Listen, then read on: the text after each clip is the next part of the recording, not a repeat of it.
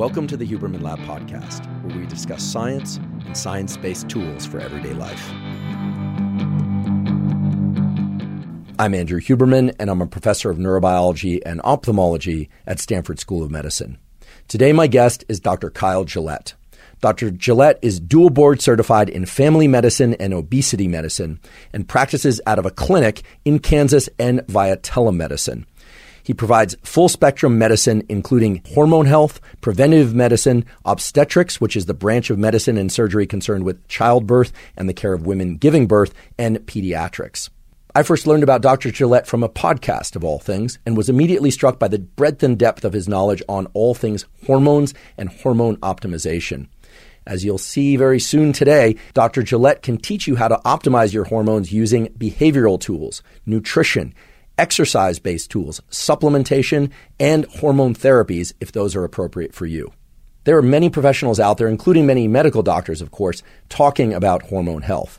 What really sets Dr. Gillette apart from the pack is his ability to understand how the different factors that I described before, nutrition, supplementation, exercise, and hormone therapies, how those interact with one another, and the safest and most rational ways to approach hormone optimization. During today's episode, you will learn how to optimize your hormones, not just testosterone and estrogen, but also prolactin and other hormone pathways that impact your mood, mental health, and physical health. Dr. Gillette is also an avid educator about hormones and other aspects of health. He does this on zero cost to consumer platforms such as Instagram and other social media. On Instagram, he is Kyle Gillette, MD. That's KYLEGILLETT, no E at the end, MD. So Kyle Gillette, MD on Instagram, and he is Gillette Health on all other platforms, including LinkedIn, Twitter, YouTube, TikTok, and Facebook. If you go to his Instagram or his other social media, you will learn a lot about hormone health, about the latest science impacting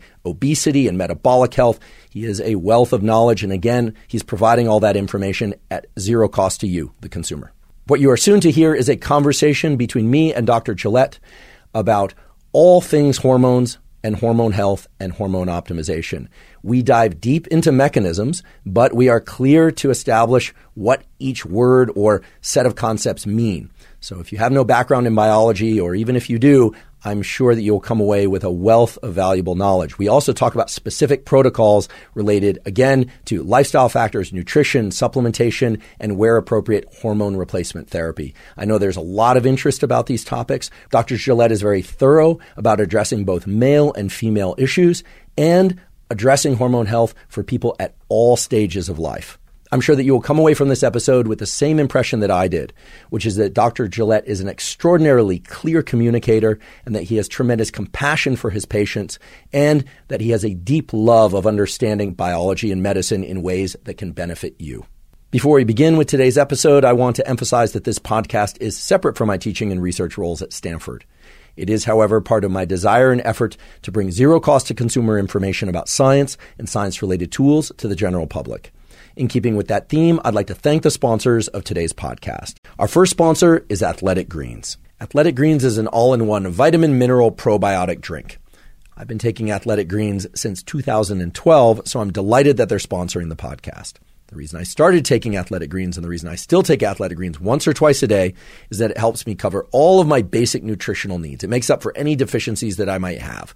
In addition, it has probiotics, which are vital for microbiome health.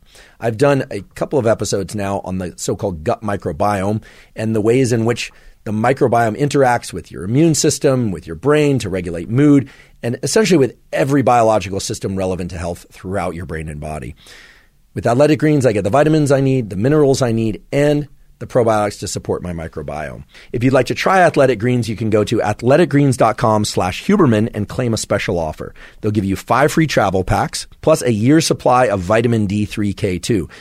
There are a ton of data now showing that vitamin D3 is essential for various aspects of our brain and body health. Even if we're getting a lot of sunshine, many of us are still deficient in vitamin D3. And K2 is also important because it regulates things like cardiovascular function, calcium in the body, and so on. Again, go to athleticgreens.com/Huberman to claim the special offer of the 5 free travel packs and the year supply of vitamin D3 K2. Today's episode is also brought to us by Element. Element is an electrolyte drink that has everything you need and nothing you don't. That means the exact ratios of electrolytes are an Element. And those are sodium, magnesium, and potassium, but it has no sugar. I've talked many times before on this podcast about the key role of hydration and electrolytes for nerve cell function, neuron function, as well as the function of all the cells and all the tissues and organ systems of the body.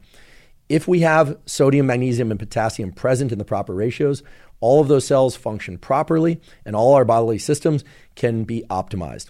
If the electrolytes are not present and if hydration is low, we simply can't think as well as we would otherwise. Our mood is off, hormone systems go off, our ability to get into physical action, to engage in endurance and strength and all sorts of other things is diminished. So with Element, you can make sure that you're staying on top of your hydration and that you're getting the proper ratios of electrolytes.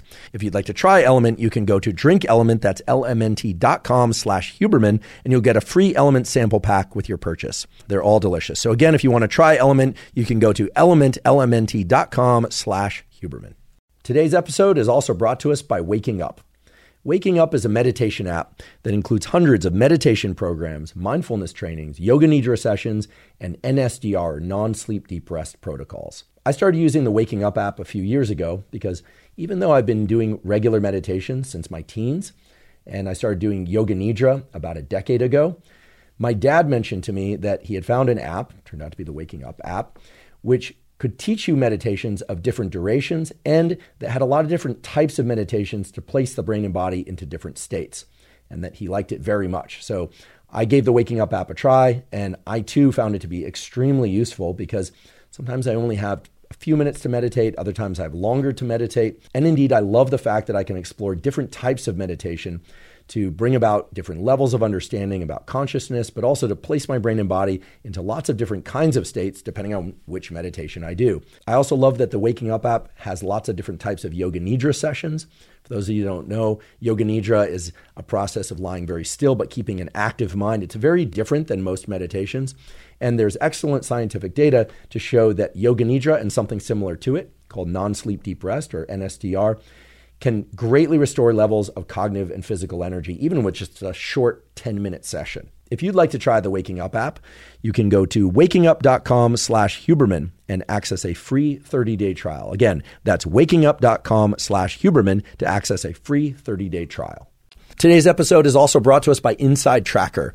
Inside Tracker is a personalized nutrition platform that analyzes data from your blood and DNA to help you better understand your body and help you reach your health goals.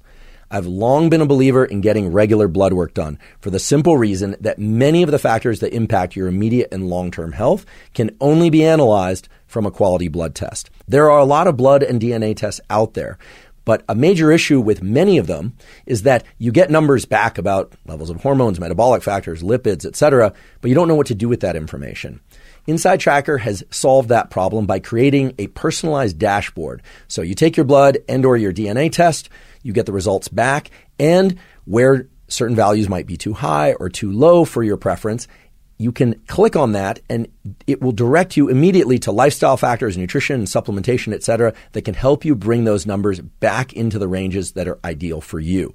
So it not only gives you information about where your health stands, it gives you directives as to how to improve your health. If you'd like to try Inside Tracker, go to insidetracker.com/Huberman to get 20% off any of Inside Tracker's plans. That's insidetracker.com/Huberman to get 20% off. And now for my discussion about hormone health and optimization with Dr. Kyle Gillette. Dr. Gillette, welcome. Thank you for having me. Well, I'm super excited to talk to you because I found out about you on a podcast and it immediately became clear that you are an encyclopedia of knowledge about hormone health for men and for women across the lifespan. So I have many, many questions, but before we dive into those questions, I'd love to just get a little bit of your background in terms of your medical training and what your particular orientation is toward treating your patients, and how do you think about this whole landscape that we call hormone health? What is a hormone? How do you envision people managing their hormones? If you could just kind of fill in a few of those blanks for us, I think a lot of people would appreciate it. Absolutely. So I'm dual board certified in family medicine and obesity medicine. I've kind of tailored my training in order to provide what I call a balanced approach to total health, which includes body, mind, and soul. I recently saw a podcast with Joe Rogan and Mr. Beast. And Joe asks Mr. Beast, how do you become such an amazing YouTuber and have all these great clickbait videos? And how did you become good at it? And it turns out he just became obsessed when he was a teenager. And that's essentially how I've tailored my education as well. I've become obsessed with optimal human performance, their body, their mind, and even their spirit. So I attended med school at the University of Kansas, which is one of the few med schools that still emphasizes full spectrum care. They emphasize exercise as medicine. They emphasize food as medicine, of which I was active in both of those interest groups. In residency, I was active in a lot of mindfulness curriculum, and then also things like Walk with a Doc, where you emphasize preventative medicine. That's something that we've kind of got away from, and that niche led me to hormone health. It didn't really start as hormone health, but it's a very important component of health in general that many people don't emphasize. Great. Well, this idea of preventative medicine, I think, is starting to really take hold in the general population, especially given the events of the last few years. People realize that they are showing up to health challenges at a bunch of different levels, and with some people feeling very robust, other people feeling back on their heels. When someone comes to you as a patient, what are some of the first things that you want to know about them? I mean, obviously, you want to know their blood pressure, you want to know something about their mental health and family history. But in terms of hormone health, what are the sorts of probe questions that you ask, and what are you looking for? And I ask this because I'd like people to be able to ask some of these very same questions for themselves. Yeah. So when you do a physical exam and a history, you have a lot of different parts. You have your history of present illness. If they have a complaint, maybe the patient doesn't have a complaint. In that case, things like their social history and their family history are extremely important because that gives you an insight into their genetics and an insight into their hormone health. So patients will tell me, oh, I'm doing okay, but it helps to ask them, well, how are you now? Let's say the patient is 50. How are you now versus when you were 20? And what has changed? So I've got the question a lot, how do you get your doctor to order a better lab workup or to even include your basic hormones? And there's no magic answer to that. But what really helps is you tell them, my energy is not as good as it used to be. My focus is not as good as it used to be. My athletic performance is not as good as it used to be. So you don't have to have a pathology in order for a lab to be indicated. You just need to have that pertinent symptom. I think that's going to be really helpful because for many people, the idea of getting a blood test to look at their hormones just seems like such an enormous hurdle to get over, and many doctors won't prescribe them. And would you say that it's using the approach you just described, that it's equally effective for men and women, or do you find that for one reason or another that men and women have different challenges and advantages in trying to access their deeper hormone data? Yeah, it's slightly different. With women, there's a lot more objective data. So if they're having menstrual irregularities or, if they're if they're not having a period, if they're having too heavy of periods, then those are things that they talk about very frequently with their doctor. Men are more hesitant. So men really want to know what their testosterone is, but at the same time, they really don't want to tell their doctor how their libido is or how their energy is. Because it's almost like they feel less masculine or they feel less like a guy when they say that, even if they're just talking to their doctor about it. Yeah, I think that raises a really important point, which is that the whole discussion around hormone health is a bit of a barbed wire topic because in many ways when we hear the word hormone, we think testosterone and estrogen, we think notions of masculinity and femininity. And of course, testosterone and estrogen are present in all sexes, right? All chromosomal backgrounds, and just to varying degrees and ratios.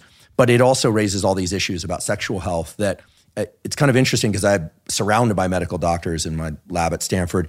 And the more physicians that I surround myself with, the more open is the discussion around sexual health and reproductive health. But in the general population, I think some of these topics are a little bit taboo or, again, kind of barbed wire. And so I think that people are seeking a lot of this information on YouTube and through communities that may or may not be very educated about the actual biology. So along those lines, we could probably assume that hormones are changing across the lifespan, I think, right? Certainly from childhood and puberty and onward. If you would, I'd love to just kind of take a snapshot of what you think everybody should be thinking about or doing to optimize their hormone health, male or female, let's say in their 20s. And then maybe we could migrate that to their 30s and 40s. But before that, could you just tell us what everyone should be doing for their hormone health from puberty onward? Yeah. The law of diminishing returns applies. So doing a little amount of what I call lifestyle interventions over a long period of time is going to be far more helpful or efficacious than doing a lot and then doing nothing, or doing a lot and then doing nothing. So I talk about the big 6 pillars. The 2 strongest ones are likely diet and exercise. For hormone health, specifically resistance training is particularly helpful. For diet, caloric restriction can be particularly helpful, especially with the epidemic of metabolic syndrome that is continuing to ongo in this country and in developed countries in general. So those are the 2 most powerful. So number 1 and number 2 are diet and exercise. For the last 4, I have a little bit of alliteration. So there's stress and stress optimization. That has to do with cortisol. That has to do with your mental health. That has to do with societal health and collective health of your family as well. When you're a member of a family or even a very close friend, trying to achieve optimal health together is very important. It's the same thing with nicotine cessation. It's the same thing with hormone optimization. If you do it as a household unit, it's far more helpful. So after stress, you have sleep optimization. Sleep is extremely important, especially for mitochondrial health as well. And then you have sunlight, which encompasses anything that's outdoors. So you move more, you have cold exposure, you have heat exposure. That's sunlight. And then the last one is spirit. So that's kind of the body, mind, and soul. If you have all the other 5 they're dialed in completely, but you don't have your spiritual health, whatever you believe, then that's going to profoundly impact your body and your mind as well. Yeah, and we're definitely going to touch into this notion of spiritual health, because I think for some people that might draw connotations of certain things that may or may not be accurate. But I know a number of academic laboratories that are focused on this, and a number of not just functional medicine clinics, but research clinics and hospitals throughout the country that are achieving some really interesting data, not just in people that are quite sick, but in healthy people who are trying to further optimize health. So we will definitely touch back to that. If you would be so kind as to maybe give us a little bit more detail about some of these other areas. So when people hear diet, I immediately think, okay, now we get into the combat around vegan, plant-based, carnivore, et cetera. But I think that my general view of this is that most people should probably be eating as few highly processed foods, highly palatable foods as possible, which doesn't mean eating foods that don't taste good, of course. But what other sorts of things do you recommend in the realm of diet? And then I also want to know about caloric restriction, because my understanding is that a caloric surplus can actually support certain hormones like testosterone. So how does one combine caloric restriction and still optimize hormones? But what would you say is a really terrific way to think about and approach diet? Yeah, diet should be an individualized approach. So if you have a car, each car is made different and requires a different sort of fuel, whether it's a race car, whether it's a diesel truck. They have different fuels for different performance outcomes. So if you're trying to tow something or you're trying to go fast. So it's the same way with athletes. It's pretty well studied. The more intra-workout carbs ultra-long distance athletes take, in general, they do better. I think they've studied this in cyclists quite often.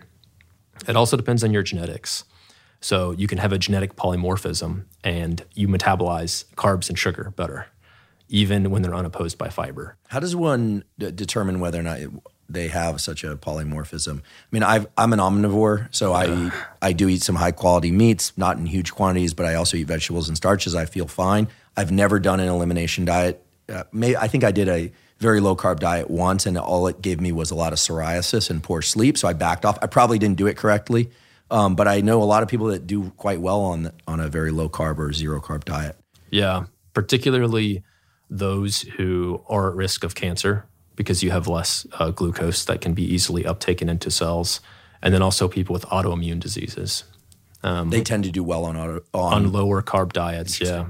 But yeah, as far as the how do you know, basically you can use your biofeedback, how you're feeling, to guess what you tolerate well, or you can just get genetic testing, which can be fairly expensive, but most of all, it requires a physician or someone who knows how to interpret the test accurately.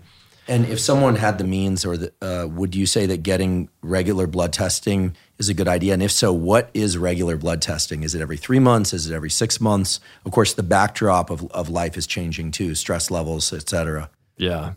Every 3 to 6 months for preventative purposes. At times, you need blood tests at faster frequencies than that. And then you should also get a blood test when you're fasting and when you're not fasting. So if you're looking for damage to the beach, you don't just look at low tide. You look at high tide and you see what's happening at high tide as well. I think it's a great way to put it. And in terms of general recommendations around exercise, I mean, I'm of the mind, based on the data that I've seen, that almost everybody should be getting 150 to 180 minutes minimum of zone 2 cardio per week. That kind of could continue while having a conversation, but if one were to exert any more effort, it would have a hard time getting the words out. At least that, right, for cardiovascular health and general brain health and musculoskeletal health, plus resistance exercise. Is that more or less the contour of what you recommend? Yeah, that's more or less the contour. The more you're doing your zone 2 cardiovascular exercise, the slightly less important a long duration of caloric restriction is. Interesting. And that brings us to caloric restriction. Yeah. So it's very clear that caloric restriction can allow one to lose weight, right? This is the classic KICO, C-I-C-O, calories in, calories out. We are not disputing calories in, calories out. Yeah. Somehow that always has to be stated 50 times in any forum, because of whatever follows. People, I think, will anchor to and assume that we don't mean that. But I know you and I both agree on calories in, calories out as a fundamental law of thermodynamics. Yeah. But it's clear to me that, based on what I've read, that when one is in a slight caloric surplus, that hormones like testosterone can be optimized. But is that true for somebody who's showing up with excessive body fat? How does this all work? Because body fat is manufacturing enzymes that convert testosterone to estrogen. So in other words, how does someone know if they should use caloric restriction or avoid caloric restriction? Yeah, here's how to parse that out. So before I delve into the details a bit more, I should say, as a board-certified obesity medicine physician, obviously the laws of thermodynamics apply. And then in addition to that, there is nothing special about intermittent fasting or caloric restriction or exercise when it pertains to losing body weight in general. When you do lose weight, about 33% of that is lean body mass, and about 10% of fat cells, adipose cells, are actually lean body mass as well, because it has proteins and water and things like that in it too. So the reason for exercise and the reason for caloric restriction in general, including intermittent fasting, is health reasons. That's how you increase your health span. It's not necessarily going to make the weight on the scale change, but that doesn't matter as much. It's been fairly well studied in both mice and humans. It's much easier to study in mice. So that's a precursor to our 6 types of people, the ones that care about mice studies and the ones that care about human studies. But if you calorically restrict mice by 40%, then they can have improved testosterone parameters, but only if they're obese to start. And it appears to be that same way in humans as well. So the easy way to think about it is, if you're obese or you have metabolic syndrome, caloric restriction will improve your testosterone. There has been a study, and they talk about all these studies in a systematic review from the Mayo Clinic proceedings in March of last year. And they note that there is a study in young, healthy men, and they calorically restrict them, and their testosterone does decrease. So if you're young and healthy and you don't have metabolic syndrome, then caloric restriction will likely decrease your testosterone.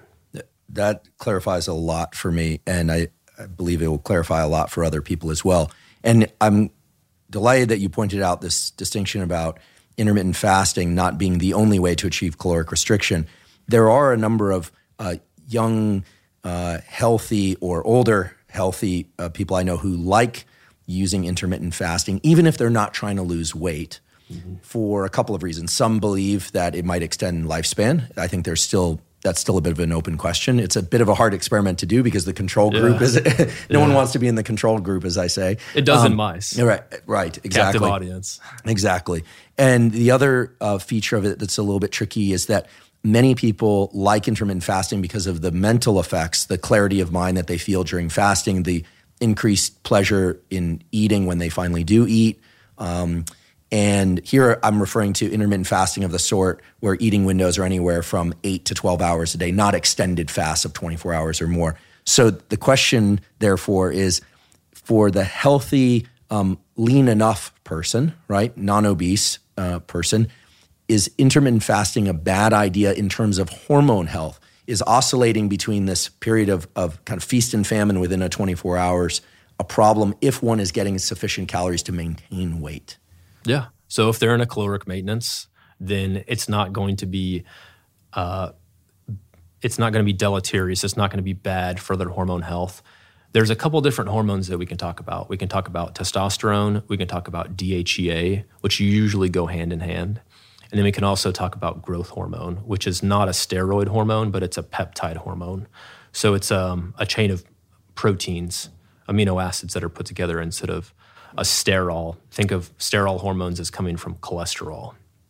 So intermittent fasting, you do get a little spike in growth hormone after you eat, but you also get a huge spike in growth hormone, a more significant, less negligible spike overnight, and that is improved if you are intermittent fasting. So it's probably going to help your growth hormone and subsequently IGF-1 levels, which will help more in the older age groups than younger age groups. And I like to eat dinner. So for me, that means sometime around 6 or 7 o'clock, sometimes 8 o'clock. I confess last night, because I was working late, I ate pretty big. It's basically my only meal of the day. At 10 o'clock, that's a rare thing for me. Can I still achieve a high degree of growth hormone output if let's say I avoid food in the 2 to 3 hours before going to sleep? Or does one have to be very deep into a fast in order to achieve the increase in growth hormone? There's still pretty good growth hormone output, even if you eat 2 or 3 hours before you sleep. It's just the law of diminishing returns. The longer you go, you get slightly more and slightly more. Great. And I know a number of people think of growth hormone in the context of the exogenous growth hormone and the fact that can, in some cases, be associated with cancers. I've been asked many times before, can the increase in growth hormone from things like saunas or intermittent fasting cause levels of growth hormone that are so high that they cause cancers? My impulse is to say no, that seems like it's not likely to happen, but I should probably verify that statement with you. Yeah, so quite unlikely. I think about growth hormone and especially IGF-1. And there's actually an IGF-1 and IGF-2, but I think about it in terms of endocrine IGF-1, mostly IGF-1 that's synthesized in the liver and released in the liver versus IGF-1 that's released. Classically, an example of this would be your IGF-1 levels increase after resistance training or exercise. And that's more of like paracrine or autocrine, and they have more local action. So that IGF-1, it's pretty well studied that if you just give people IGF-1, it's not going to, at physiologic levels, it's not going to improve their body composition. However, that IGF-1 that's autocrine and paracrine just working in those local tissues and muscles is likely part of the reason why you get a improved body composition response after exercise. I see. And just to clarify for me and for others, what can we say are the major functions of IGF-1 and IGF-2 that are distinct from just growth hormone? Are they just kind of the active form of growth hormone, the kind of the pickaxe end of the assembly line? Yeah. So they have a much longer duration of action. I believe the half-life of IGF-1 is several days, almost a week, whereas growth hormone has an extremely fast half-life of only hours. So growth hormone acts significantly on the liver to produce IGF-1. So it's around in the serum, in the blood long enough to where it's producing an effect pretty much all the time. Very interesting. Yeah. Well, and then your other pillars, stress, we've talked a lot about stress on this podcast before and tools for managing stress. Sleep obviously is a big one. I think, if nothing else, I will either put people to sleep with my podcasts. Certainly not this one, but my solo episodes, or hopefully convince people that sleep is the foundation of mental and physical health and performance. Are there any aspects of hormone optimization that can improve sleep? I know sleep can improve hormone optimization, but are there any aspects of hormone optimization that can improve sleep? And for people that are suffering from this common syndrome of going to sleep and then waking up at 3 or 4 in the morning, we know that can be associated with depression, but are there any hormonal indications that might lead to that kind of situation? Yeah, there's 3 big ones. The first one is not super common, but it's a very direct correlation. If you have a growth hormone deficiency, a true deficiency, whether you're an adult or a child, then your sleep is likely going to be affected. And let's say you're a child with growth hormone deficiency. Once that is replaced with therapy, your sleep is going to get significantly better. The second one that's a very common scenario is if you're having what's called vasomotor symptoms of menopause or vasomotor symptoms of andropause, which are also applicable. And that's where your progestogenic activity, so your main progestogens are progesterone and then pregnenolone and then 5-alpha, 3-alpha progesterone, which is Where are those manufactured in the body? So they're manufactured in a few places. In men, they're manufactured some in the testes, in the Leydig cells. In women, they're manufactured in the ovaries until menopause. And then they're also manufactured in the adrenal glands. So if you're pre-adrenopausal, where your adrenal glands are still working fairly well, you usually still have a decent amount of progesterone around. And this can be measured too. So after menopause, women make progesterone from their from their adrenal glands. If that progesterone crosses the blood-brain barrier, especially if it's 5-alpha and 3-alpha reduced, so it's modified a little bit, then it is both a GABA agonist, which helps sleep just like GABA does, gamma-aminobutyric acid, the main inhibitory neurotransmitter, of which lots of things work on. Alcohol works on GABA as well. Gabapentin also works on GABA. Migraine medicines, many of them work on GABA. Benzodiazepines, and also non-benzos. So an example of a benzo would be Xanax. An example of a non-benzo would be Ambien. So those all work on GABA. So GABA is also helped by the progestogenic activity as well. That's why a lot of women in menopause feel like their sleep is much worse, is because they have lower activity of those progestogens. And for men in so-called andropause, low testosterone, is that also one of the causes of poor sleep? Low testosterone can lead to poor sleep, but my third scenario is actually if a man begins TRT, then they develop poor sleep because of sleep apnea. It drastically raises the risk that somebody is going to have sleep apnea. And then a lot of people, especially when they first start it in the first month or two, it puts them into this hypersympathetic state because they have overactive androgen receptors, especially after a long time of being hypogonadal. Then they have a physiologic dose of TRT, and that causes the sleep issue itself. Interesting. I have a lot of questions about TRT, testosterone replacement therapy. I should just mention that when you say it increases sympathetic activity, you don't mean that taking testosterone increases sympathy for others. It may, in fact, do the opposite. Although it's very clear from my discussions with my colleagues in the endocrinology side, and also with the great Dr. Robert Sapolsky, that increasing testosterone merely exacerbates existing features of people. So the jerks become bigger jerks. Kind people become even more kind in general. But I want to get into TRT in depth. But it's very interesting to me to hear that testosterone replacement therapy increases the risk of sleep apnea. And I want to make sure that I ask that, is that also the case in people that are using TRT who are not hypogonadal? Because in the classic situation is somebody isn't making enough testosterone, they're below 300 nanograms per deciliter on the chart, they go in and take TRT. But many people nowadays, let's be honest, are taking doses of testosterone even though they are in the sort of standard range because the range is so large because of other symptomology. Is that right? Yeah. I do love the analogy that Dr. Sapolsky had about monks taking testosterone and making them more and more generous. So that does appear to be what testosterone usually does, is it exacerbates, if you will, what you're previously like. So it's not going to change you as a person.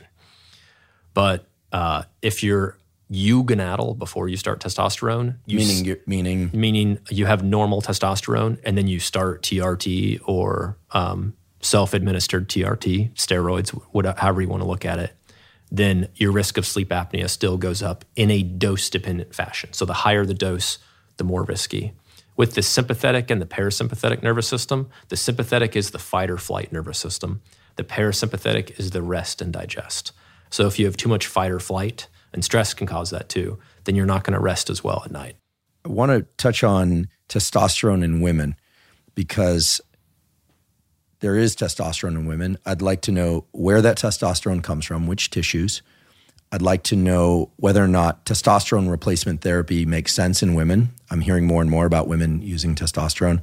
And I'd like to know whether or not knowing a woman's testosterone, for her to know her testosterone, is of equal, less than, or more value than knowing, for instance, progesterone and estrogen levels, because I think there are a lot of misconceptions about the roles of testosterone in women. For health optimization, testosterone is just as important to know. For pathology prevention, for example, breast cancer, osteoporosis, estrogen and progesterone are more important to know. So when you're thinking about women think that they have such a tiny amount of testosterone because you test it. Most people test a free testosterone, so testosterone that's unbound, which is by far the smallest proportion of testosterone. Any androgen is bound by lots of different steroid binding proteins, but the ones that are most pertinent are called SHBG, or sex hormone binding globulin, and that binds the androgenic steroid. For example, DHT or dihydrotestosterone, it's associated with prostate enlargement, it's associated with male pattern baldness. It binds that the most strongly, and then it binds testosterone next most strongly, and then it binds things like androstenedione or DHEA, dihydroepiandrosterone, and then it binds the estrogens, the weakest, like estradiol. So if you look at the total amount of testosterone, women actually have, almost all women, not all women, but almost all of them have significantly more testosterone than estradiol. But it's because it's in different measurements. So estradiol a lot of time is picograms per mil as opposed to nanograms per deciliter. So women have more testosterone than estrogen and significantly more DHEA than either. Interesting. Do women make dihydrotestosterone? Yeah. And where does this testosterone come from? Because they don't have testes. Yeah. So most testosterone in women that are premenopausal can come from theca cells. THECA. So theca cells are cells in the ovaries that can produce testosterone. And a lot of people have actually heard about hyperthecosis, not the term itself, but a lot of Olympians that are, their chromosomes are XY, they're females, and they're not taking any PEDs. They're XY, but they're females? Or sorry, they're XX. Oh, okay. Yeah, thank you. So they're XX, they're not XY. And they have never transitioned or been on any sort of hormone replacement or testosterone, but they naturally produce a huge amount of testosterone, as much as many men. And some of these women, I believe they were from Botswana, were banned from competing in the Olympics in certain distances. I believe they were banned from the 400 meter and 800 meter because their natural testosterone was deemed to be too high. So they mistakenly thought that they were using steroids. They actually knew they were not using steroids. They knew it was their theca cells were just genetically gifted, I suppose, and they still made them change distances. Wow. So one or two of these athletes changed to, I believe it was the 3K or the 5K, and they still did quite well, but it was not their best event. Interesting. Yeah, that's turning out to be a very interesting and controversial area of this notion of hormone therapies and natural variation in hormones on different chromosomal backgrounds. Fascinating. We should probably do a whole episode about that because it's very much of the times. So men and women both make DHT. I'd like to ask about DHT in men. So often we hear about testosterone in men and free testosterone and being the unbound form, of course. But dihydrotestosterone Where does it come from in men? What is the cascade of events that takes testosterone to dihydrotestosterone? And what are some of the quote unquote positive and negative effects of here I'm only referring to endogenous dihydrotestosterone. And in fact, I'll make it very clear whether or not I'm talking about taking something or one's own natural production. Here I think up until now, we've just been talking about natural production. So tell us about DHT in men. It's such a powerful hormone during development, obviously. Yeah. But what is it doing? DHT is a very androgenic hormone. So whether you're talking about DHEA, which is a weak androgen, or testosterone, which is a relatively strong androgen, or DHT, which is a very strong androgen, they bind to the androgen receptor in both men and in women. So the effect of all three of those is mediated by the androgen receptor. There's a couple different beta estradiol receptors and alpha estradiol receptors, but there's only one androgen receptor. Intriguingly, it is on the X chromosome. So men get their androgen receptor gene from their mother. Women get one androgen receptor gene from their father, one from their mother. Often the one that is more sensitive to androgens and people with PCOS, that's the one that's active. The other one is methylated and inactive. Can I just pause you one second? Sorry to interrupt, but I have to ask this question before I forget. And I know a number of people are probably wondering. I've heard that whether or not one develops male pattern baldness, whether or not a male develops male pattern baldness, just to be very precise, you could get some information about that by looking at your mother's father, and that would be in keeping with what you just described, that the X chromosome, which of course is handed off through the mother, is carrying the genes that encode for the number and distribution of these androgen receptors that DHT will bind to. Because of course, I think as you'll probably tell us, that DHT is responsible for male pattern baldness and beard growth. Is that right? Should I look at my grandfather on my mother's side to determine what I'm likely to look like in terms of my DHT-ness? Is that a word? Yeah. It's the best guess that you can make purely from phenotypes. Now you can measure your genotype and get a better idea of that. Assuming that it's true male pattern baldness, it's related to the gene transcription of the androgen receptor. So I like to think of it as how much of this androgen receptor gene is activated by any androgen. So if you have an extremely sensitive gene, which usually means you have very few CAG repeats, which is basically just a certain CAG encodes for a certain amino acid. And if you have very few of the repeats, then your androgen receptor gene works better. Think of it as a corollary to Huntington's disease, where if you have very few of called trinucleotide repeats, then it's not as severe of a disease. But after you get more and more CAG repeats, which by the way are in the population, you're getting more and more CAG repeats. So it's a natural selection process that has been ongoing for a variety of number of reasons. But anyway, if you have more repeats, then that gene activates in the cytoplasm and moves to the nucleus and causes gene transcription more often and hair loss more often. So does that mean that we're seeing more hair loss now due to elevated levels of DHT than we were 50 years ago? Probably not. The hair loss 50 years ago, well, not 50 years ago, but 500 years ago was probably more significant because on average, 500 years ago, people were more sensitive to androgens. So there's a syndrome called androgen insensitivity syndrome, AIS. And that syndrome was related to when men who have the copy from their mother who is a carrier, their AR gene or androgen receptor gene is completely insensitive. So think of it, it's not related to the CAG repeats, but think of that receptor as just not working at all.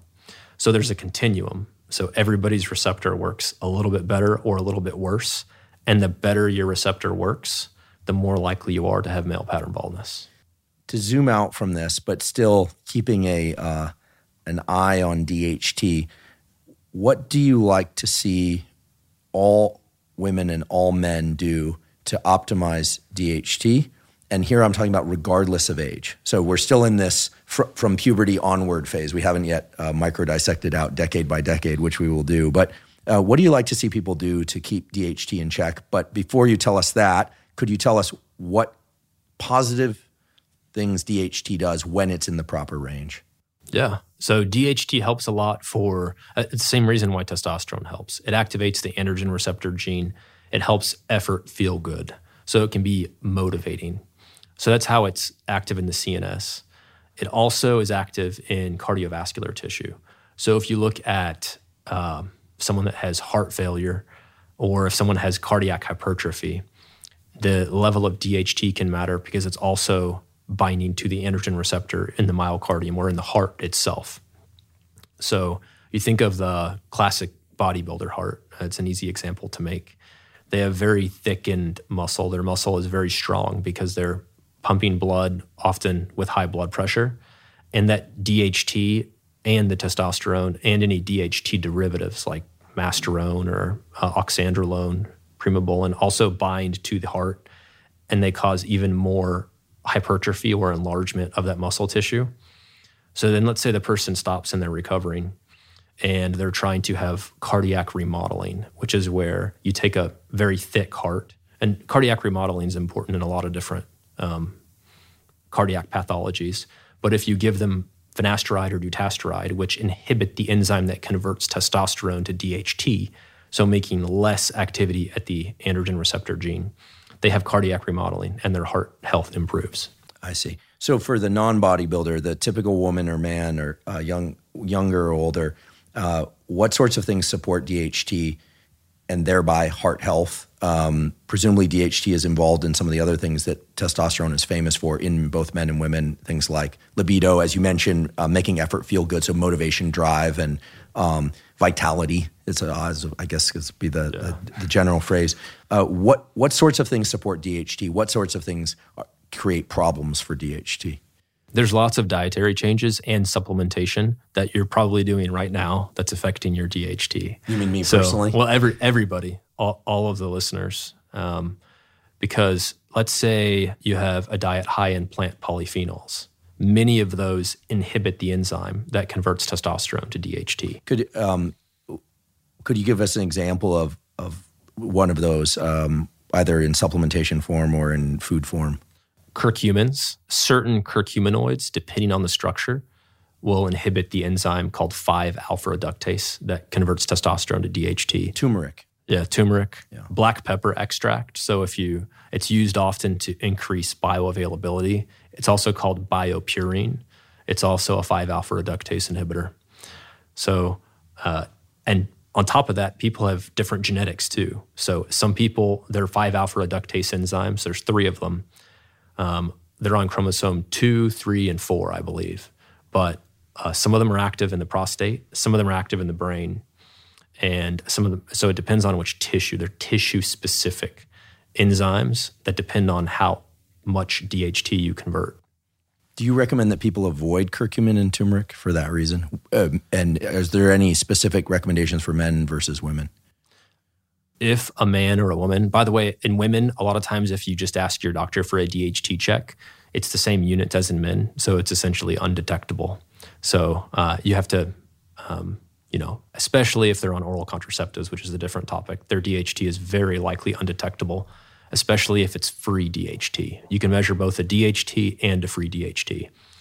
But if someone's DHT is already low, or if they have somewhat insensitive androgen receptor via genetics or via lifestyle, then I recommend they avoid bioavailable curcuminoids like bioavailable turmeric, black pepper extract, and they might be a good candidate for creatine. Creatine, like creatine monohydrate, can significantly increase the conversion of testosterone to DHT. Interesting. There's also a lot of really interesting data coming out now about the role of creatine as a brain fuel and maybe even as a cognitive enhancer over time. The data are still ongoing, but some of the studies in humans are pretty impressive, at least to me. I'm glad you mentioned this thing about curcumin and black pepper. I wish we had had this conversation 6 years ago, because I had the experience of jumping on the bandwagon of the excitement around turmeric, and I took a turmeric supplement. It was a couple capsules of what I thought to be, and I think was, high quality turmeric, and I've never felt as poor as I did in the subsequent few days.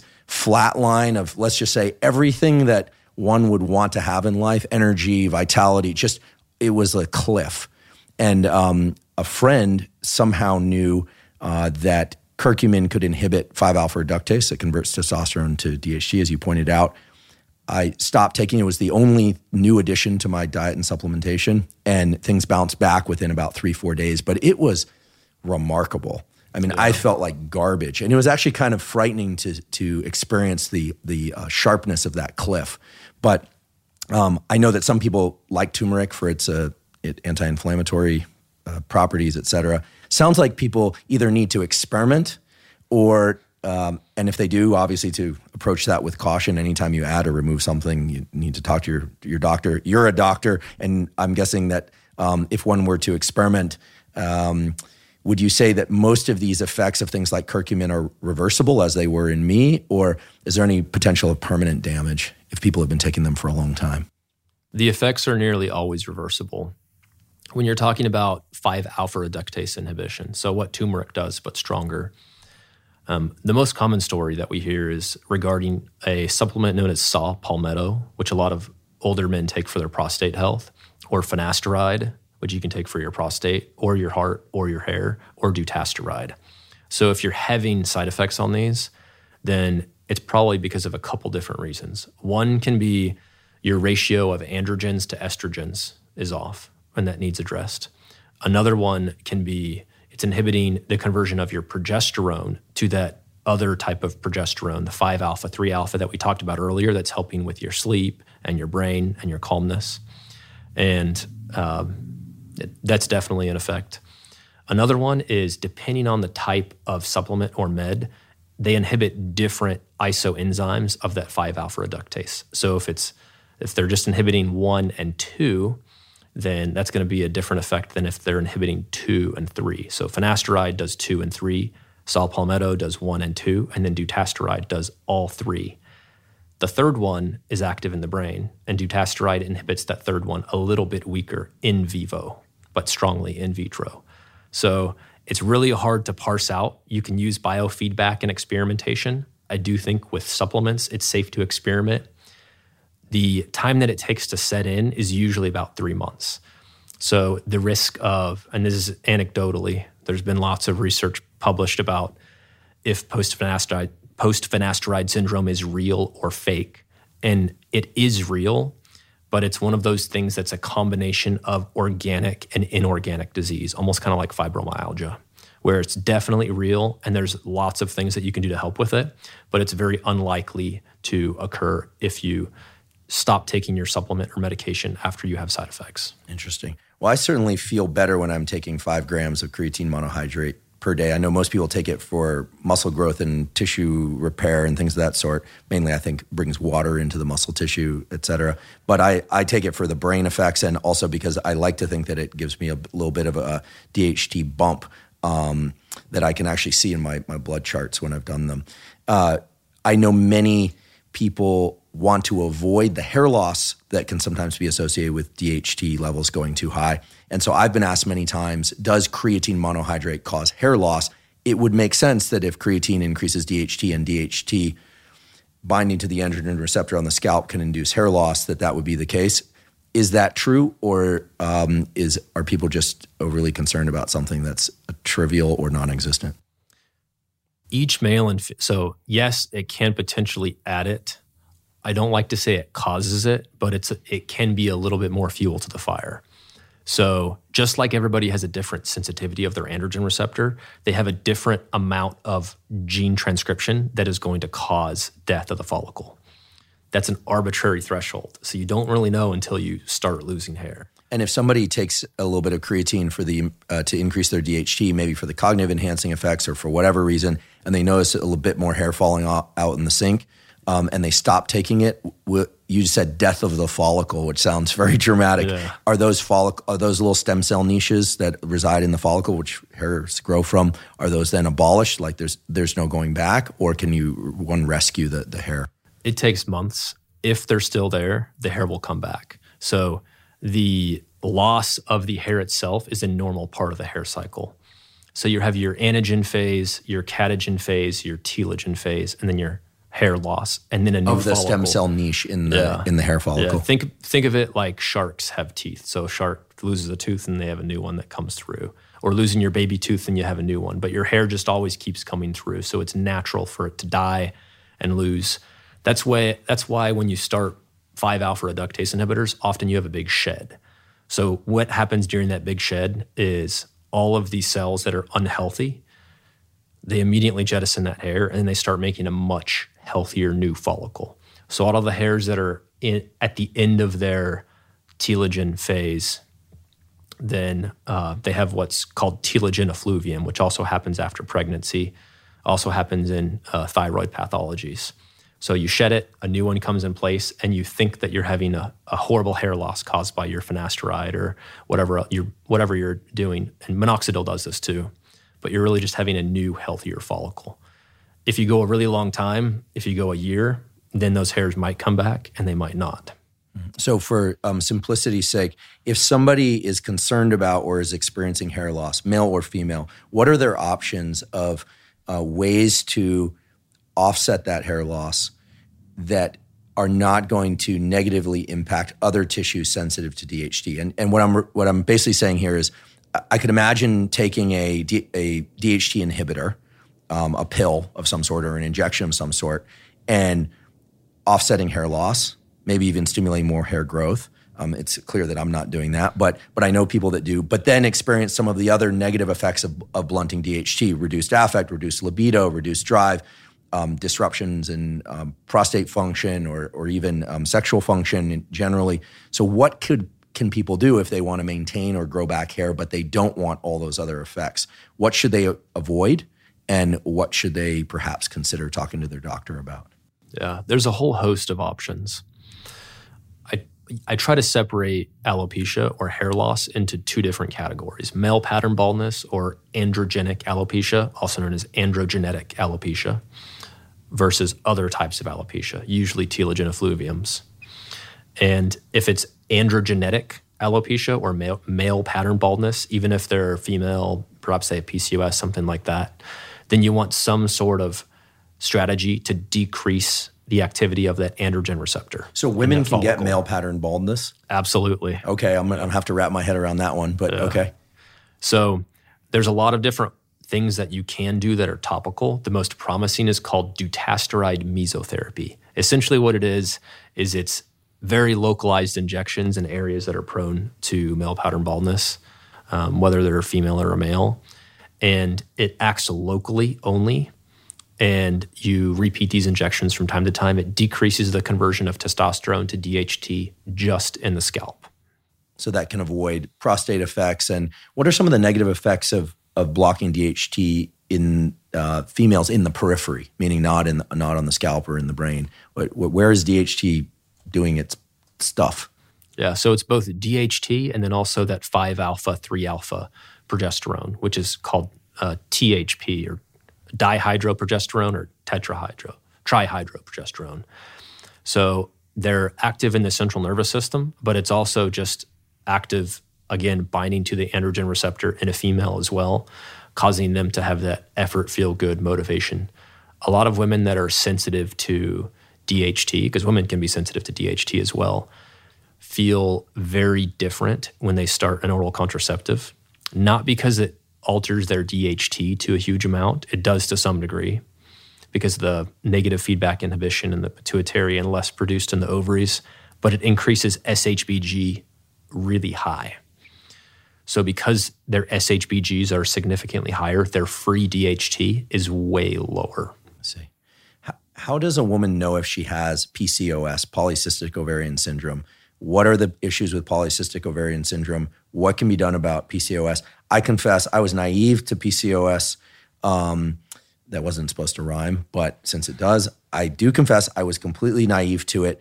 And I started getting a lot of questions about it in various forums. And I think that's actually the reason why I initially approached you. I know you have treated a lot of PCOS. What age women should be thinking about PCOS? What's PCOS? Teach us about PCOS, please. Yeah. So PCOS is polycystic ovarian syndrome. And this is one of those conditions which is underdiagnosed. So its prevalence is much higher than we think it is. There's been a lot of studies, and some studies say prevalence of 10%, some say 20%. it's not completely clinically penetrant. So most people don't know they have PCOS until they have infertility or subfertility. And is PCOS happening at this frequency in 20-year-old women and 30-year-old women and 40 and onward? Most women find out they have PCOS in their 30s, especially because it's on a spectrum or a continuum, like a lot of things, where you can have a weaker version or a very severe version. What are the symptoms? There's criteria called the Rotterdam criteria. And in the Rotterdam criteria, there's a couple different ways that you can diagnose it. You're looking for androgen excess, insulin resistance, and you can also look for polycystic ovaries. You don't actually have to have polycystic ovaries or get an ultrasound of your ovaries to be diagnosed. If you have androgen excess, for example, androgenic acne or hormonal acne, if you have hair growth, like a hair growth on the chin, it's called hirsutism. Or if you have, like deepening of the voice, any symptom of too much male pattern baldness, if you're a female, that's a symptom of PCOS as well. Then you can also have insulin resistance. So this is obesity, it's prediabetes, a high fasting insulin, a HOMA-IR over 2, a fasting insulin of over 6. So if you have significant insulin resistance and also androgen dominance, that's a sign of it. Androgen dominance often leads to what's called oligomenorrhea. So if you're having more than 35-day intervals in between a period, or if you have less than 9 per year, then that can be a sign that you have oligo, which means too little, menorrhea, which means menses. So that's a very common sign of PCOS. If you have infertility, so if you're under the age of 35 and you've been trying for more than a year, or if you're over the age of 35 and you've been trying for more than 6 months, then that can also be, it's a very common presenting complaint when somebody presents with PCOS. And assuming that a woman is doing all these other things, is paying attention to the 6 pillars that you talked about earlier: diet, exercise, caloric restriction in some cases, right? Not everyone needs to be caloric restricted. Stress, sleep, and sunlight, spirit. Assuming that they're doing all those things, what other things in the realm of diet or supplementation can help them avoid PCOS if they have subclinical PCOS or they have not developed it but don't want to develop it? Because it doesn't sound like a good thing. Yeah. So depending on where they are, if they're very strong on the insulin resistance spectrum, then optimizing their body composition, decreasing their body fat, and treating that metabolic syndrome can help. So a lot of people ask, well, does everybody that's on, does everybody need to be on metformin that has PCOS? Not necessarily, but metformin is one of the tools that can help with insulin sensitization. Other tools that can help are inositol. So myo-inositol is an insulin sensitizer. Its cousin, D-chiroinositol, is a weak antiandrogen. A lot of types of inositol have both of those in it. So depending on if you're a female or a male and you're on inositol, the type of inositol does matter. Yeah, this is a very important point. I just today I said I'm trying this new supplement, inositol, for its role in help perhaps enhancing sleep even further. My sleep's generally pretty good. Lately, it's been a little bit off for a number of reasons. So I took it for the first time last night, and I said I thought it helped, and just subjectively. And you said, what kind of inositol is it? Because inositol is a very potent androgen inhibitor. It turns out I was taking myo-inositol, which is not an androgen inhibitor. The other type that you mentioned, which is an androgen inhibitor, is D-chiroinositol. Mm-hmm. It's usually in a ratio of 1:25 or 1:40 in a much lower amount compared to myo-inositol. In a supplement or in the body? In a supplement to help induce ovulation. But for women who have PCOS who might want to try and reduce androgen, then they would perhaps want to take a form of inositol that reduces the androgen receptor activity, correct? Yeah, they want both. So if you're a woman and you've ever talked to your doctor about getting on an oral contraceptive or spironolactone, which is also an anti-androgen, but it happens to be a potassium-sparing diuretic blood pressure medicine as well. D-chiroinositol might be a better option. DIM, or diindomethane, is another kind of weak anti-estrogen, anti-androgen that a lot of women should consider as well. You mentioned oral contraception. I've done a few posts on these let's just call them, they really are perceptual effects whereby it's been demonstrated in humans several times now, and what appear to me to be very solid studies where women that take oral contraceptives, there is both a shift in their perception of men, because these studies only looked at heterosexual, the sort of arrangements here, where women who are on oral contraception, because it blunts some of the peaks and valleys of hormone output, no longer experience the same peaks and valleys in their assessment of other men's attractiveness. So it sort of flattens their perception, so to speak. They still find certain men attractive and certain men unattractive, but the degree of difference is kind of mellowed out. Yeah. And likewise, these data say that men perceiving women's attractiveness, they still see women on oral contraceptives as attractive, but a woman taking oral contraception eliminates this kind of peak in her attractiveness that men would otherwise perceive. In other words, oral contraceptives are changing the way that we perceive each other, at least in terms of these male-female experiments. What is going on with that? Is that because oral contraceptives blunt the increase in testosterone that occurs just before ovulation? Or is it because of a complex cascade? What is going on? I find this fascinating. Yeah. So there's differences in how and I wouldn't use the word change necessarily, but alter the severity or alter the peak, as you said. So it's just like TRT is not going to change you as a person. An oral contraceptive will not change you as a person.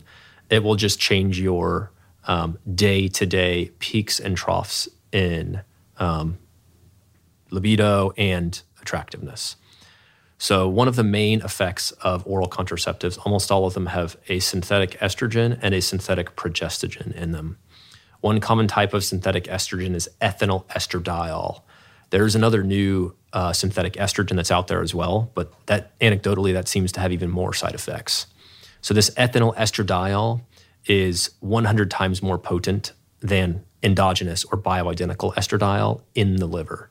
So it binds to the estrogen receptor in the liver, and it's going to increase sex hormone binding globulin, which secondarily, as you mentioned, decreases your free testosterone and especially your free DHT. So that little testosterone hump that you get when you're a female that's ovulating, that's really flatlined. And it's a pretty insignificant difference. It's not negligible, but it's a little bit of a hump. And you have significantly less of that when you're on an oral contraceptive. And does that blunt the associated increase in libido that normally would occur from that increase in androgen? Yes. Yeah, interesting. What about other forms of contraception, right? Because there's copper IUD, there's various implants, there's rings, there's a huge number of different forms of these. So what we're talking about is, as I understand it, is only the effect of oral contraception that impacts hormone output. Is that correct? Yeah, there's a lot of other effects as well. For example, your choice of synthetic progestin will alter how high your platelets and SHBG go. It appears to be the higher your platelets and the higher your SHBG, the higher risk of a blood clot. So a lot of women know that if they're on an oral contraceptive and they're already predisposed to a blood clot or a venous thromboembolism in their vein, they have a blood clot in either their leg or their lung, then it can increase that chance. So you can choose a synthetic progestin that is not going to have as high of a response. But there's various pros and cons. Some synthetic progestins are weak antiandrogens as well. For example, there's one known as Slind, which is made from spironolactone. So some women are on spironolactone and that as well, which is made from spironolactone, which probably isn't particularly necessary unless they need it for a diuretic or a hypertensive effect. I see. I'm just going to intentionally interrupt, and I apologize, but specifically because I wanted to ask about, there is this notion that, that oral contraception taken over long periods of time can disrupt fertility in ways that are independent of just the age-related decrease in fertility. Is that true? It depends on what you mean by a long time. 6 to 12 months, it's possible. Past that, it seems very unlikely. However, the persistently elevated SHBG can be present for quite some time. Wait, so if a woman takes oral contraception for 6 to 12 months and then stops, will she essentially be where she would have been anyway in terms of her fertility at that age? Or are you saying that it can cause permanent damage? Her fertility would be equitable as if she had never taken it, if she's certainly 12 months, but probably 6 months off. And what if she, I know of women that have taken oral contraception for many years, are in addition to the age-related decline in fertility that occurs, that's inevitable. Of course, the slope is going to be different depending on the individual, but are they quickening the transition to infertility? Probably not. You could make a case that because they've been in an oral contraceptive, they may have been slightly more predisposed to insulin resistance and or lower lean body mass. But that's probably going to be a negligible difference compared to their resistance training and also their caloric restriction or caloric maintenance. And of course, there are also effects of having children. Yeah. Right. I mean, on all these parameters, right? Because it's a major lifestyle shift, right? Yeah. That obviously people contend with and have since the beginning of human time anyway. I want to ask some questions about male hormone therapy and male hormones generally. But before I do that, I have a couple of burning questions that I get very often that I'm just going to insert now. Marijuana. I've heard that it can decrease testosterone in men and women. I've heard that it can increase testosterone. Alcohol. I think there's general consensus that high alcohol intake, high barbiturate intake does in fact reduce testosterone. What about modest increase of alcohol? I'm not a drinker, so I'm not asking these questions for me. I don't smoke pot. I'm quite open. I've just never really liked marijuana or alcohol. They're not my thing. But many people want to know the answers to these. And the data that I've seen are very confused and conflicting. So what about marijuana? Does it reduce testosterone to a significant degree or not? Cannabinoids itself, whether it's THC or CBD, are not going to reduce testosterone by themselves. If it's smoked marijuana, then it's very likely to increase your aromatase, which increases your estrogen. And, it's aromatizing from testosterone. So that is going to decrease testosterone. When you have an increased estrogen, like estradiol, that's going to work on your pituitary to make less hormones that cause the release of testosterone. So you're going to have less LH and less FSH. So it's almost kind of like, opiates are well known to opiate agonists. They're going to decrease LH and FSH and subsequently testosterone. Smoked marijuana will as well. As far as alcohol, high alcohol will decrease testosterone, as will any very potent GABA agonist, whether it's a barbiturate or a benzodiazepine or a non-benzo or alcohol. They're definitely going to. Moderate alcohol, I guess it depends on what your definition of that is. The American I guess I'm thinking some people I know that don't seem to be alcoholics, at least by my assessment, will have a glass or two of wine 4 nights a week, which to me seems like a tremendous amount, only because I don't like alcohol. I don't have a problem with other people liking alcohol, but I think for many people that would be considered low or moderate intake. Yeah, I would consider that low intake. The American Heart Association for men recommends between 1 and 2 drinks a day on average. They recommend it? Yeah, so around 1 per week. Wait, so I'm making my heart less healthy by not drinking alcohol? Yeah, they recommend a very low amount of alcohol intake for men. For women, they recommend 0 to 1. So that's kind of hard to interpret, 0 to 1. But the protective effect of alcohol, especially if it's a red wine with polyphenols in it, outweighs the deleterious effect. Interesting, because I've seen some studies that point to the idea that even low intake of alcohol over a prolonged period of time might actually decrease brain volume, or at least volume of particular brain areas. But of course, we don't know the consequence of decreasing the volume of a given brain area either. I mean, one can imagine it's decreasing the size of one's amygdala and making them less stressed, although there's no evidence to support that. I've been told that I need a drink many, many times, but I always reply that I don't need to drink anything in order to speak my mind. So again, individual differences.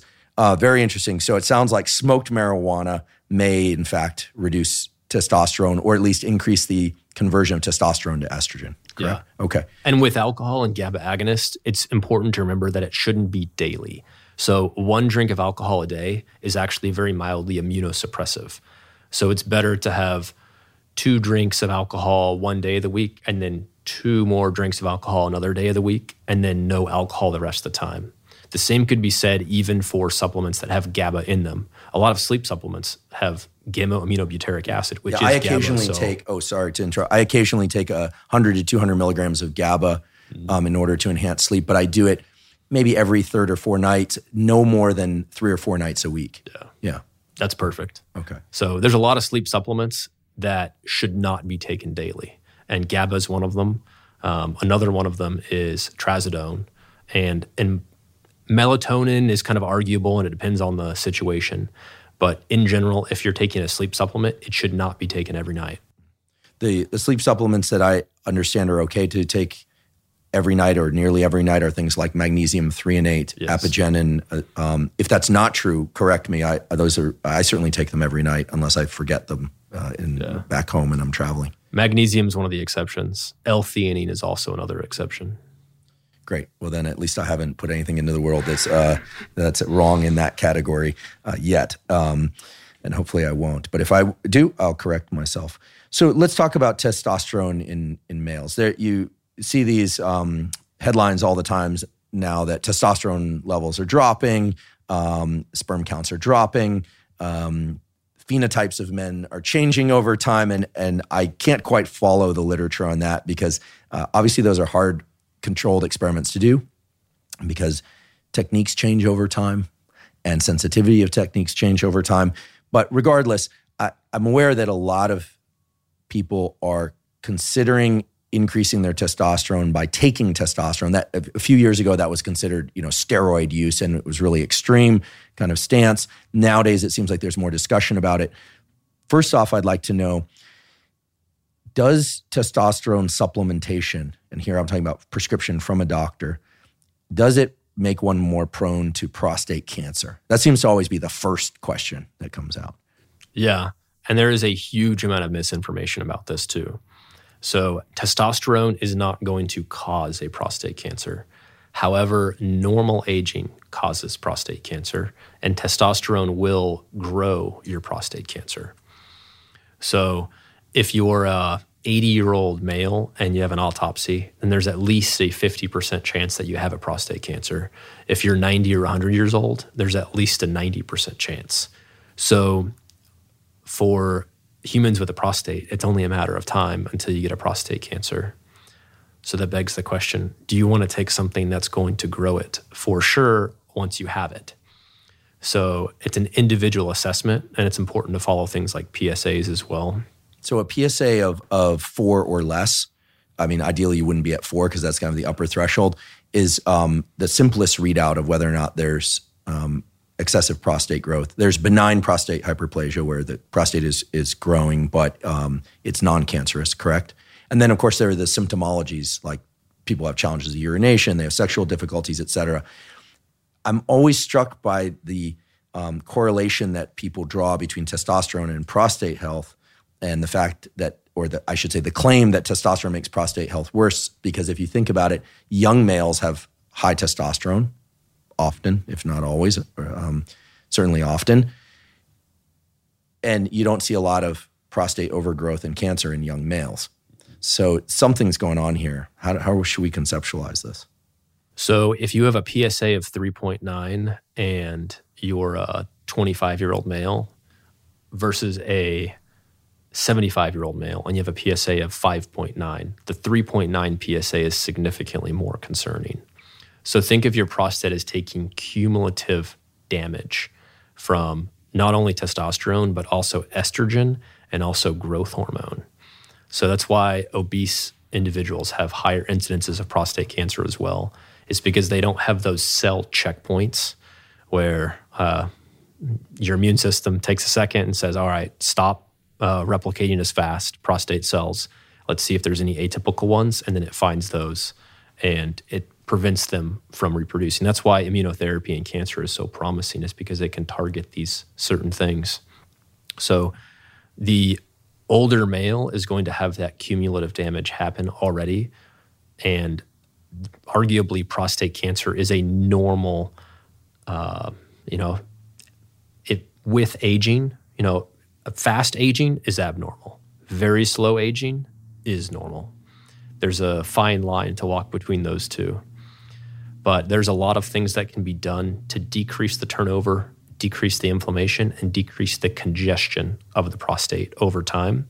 There's also a lot more than just PSAs that can be done. There's prostate MRIs and things like that can look at the structure and the function of the prostate. So what should every male do to maintain the health of their prostate? And I realize that younger males probably aren't thinking about it at all, although it seems like nowadays I get these kind of what I call cryptic questions. I think women are more comfortable talking about their hormone and sexual health because of they cycle, because of menstrual cycles. They're used to fluctuations that it sort of give them the experience of what it's like to have different levels of progesterone, estrogen, testosterone, et cetera. But I get these kind of cryptic questions often in my direct messages where what I think people are asking is, what is there something wrong with my prostate? What should I do for my prostate? These are often indirect questions for other aspects of their life where they're suffering. But and I don't say that in jest. I think more direct discussion would be great. So what should all males do to maintain prostate health throughout the lifespan?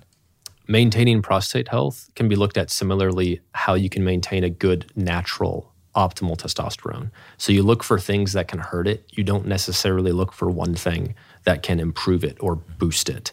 So for young males, those are prostatitis. So it goes hand in hand with epididymitis. So different infections of the prostate.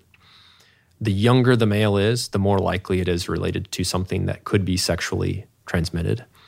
But another very common cause is what we call gram-negative and anaerobic bacteria. The prostate is right by the end of the colon. So if you have chronic constipation, or if you have colitis, or if you have, even just an E. coli overgrowth in the colon is very likely to cause an infection of the prostate as well. What should males do to prevent that? Have a diet that has good, healthy prebiotic fiber, probiotics as well. Make sure that they're having regular bowel movements, that they don't have chronic constipation. Have good sources of dietary fiber, which is also known as soluble fiber, and enough insoluble fiber. Most people get enough insoluble or non-dietary fiber. So that can help prevent the chance of diverticulitis, which is another type of infection. It can also decrease the chance of colitis and decrease the chance of prostate infections as well.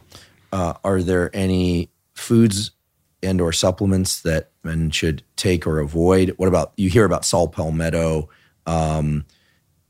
supplements for or supplements that support or cause issues for the prostate?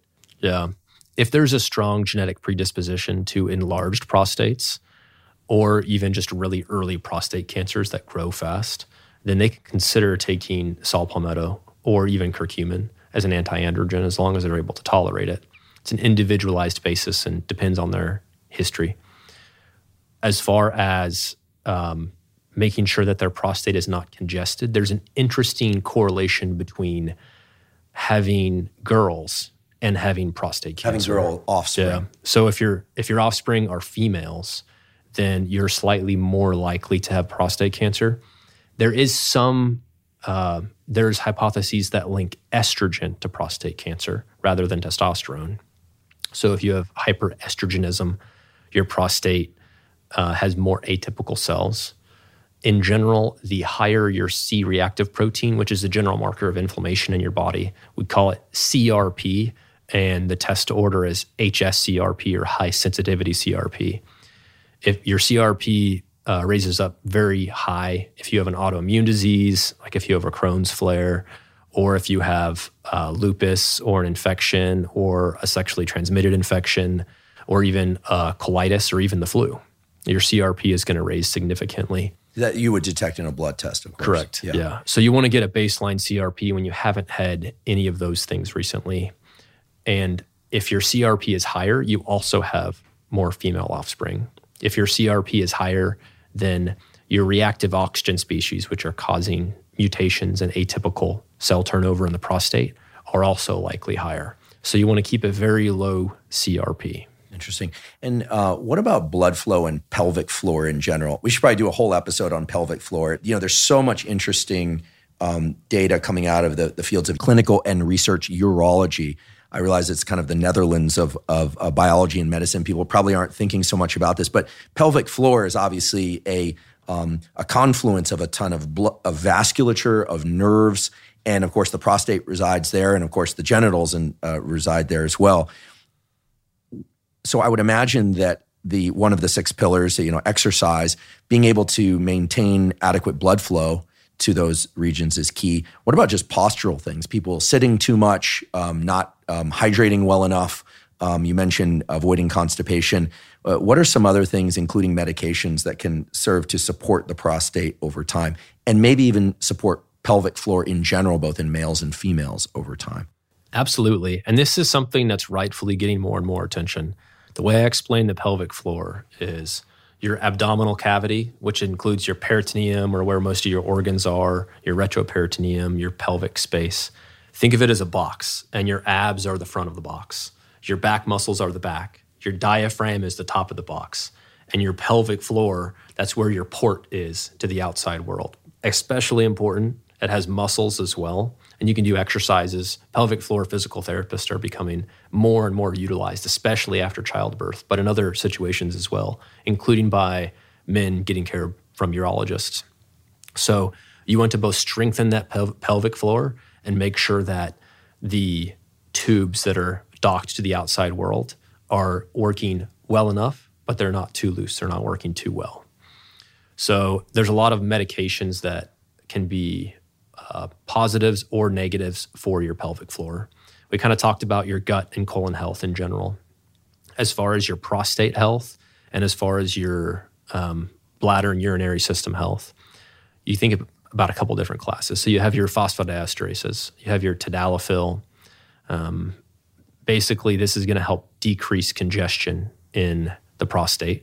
A lot of people take it for ED, but it can actually help you decrease Could you define that? A lot of men take tadalafil, it's generic as Cialis, has a much longer half-life than Viagra or Levitra. Its half-life is almost a day.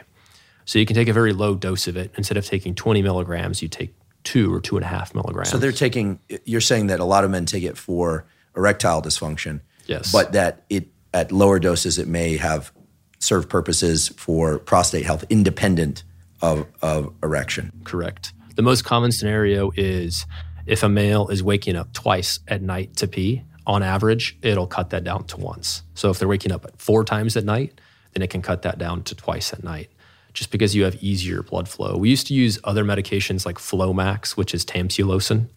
That's an alpha antagonist, so it basically binds to a receptor in smooth muscle, and it helps relax that. There's several other alpha antagonists. And then you also have your medications that are hormonal, like finasteride, that a lot of people take for prostate health to decrease the enlargement of the prostate. The periurethral area or periurethral lobe, there's several lobes of the prostate. That tends to be especially enlarged in cases of BPH. And BPH? Prostate hyperplasia or an enlarged prostate. And if you are able to shrink that area, then at that point it's just a plumbing problem, and the urine is able to get by easier.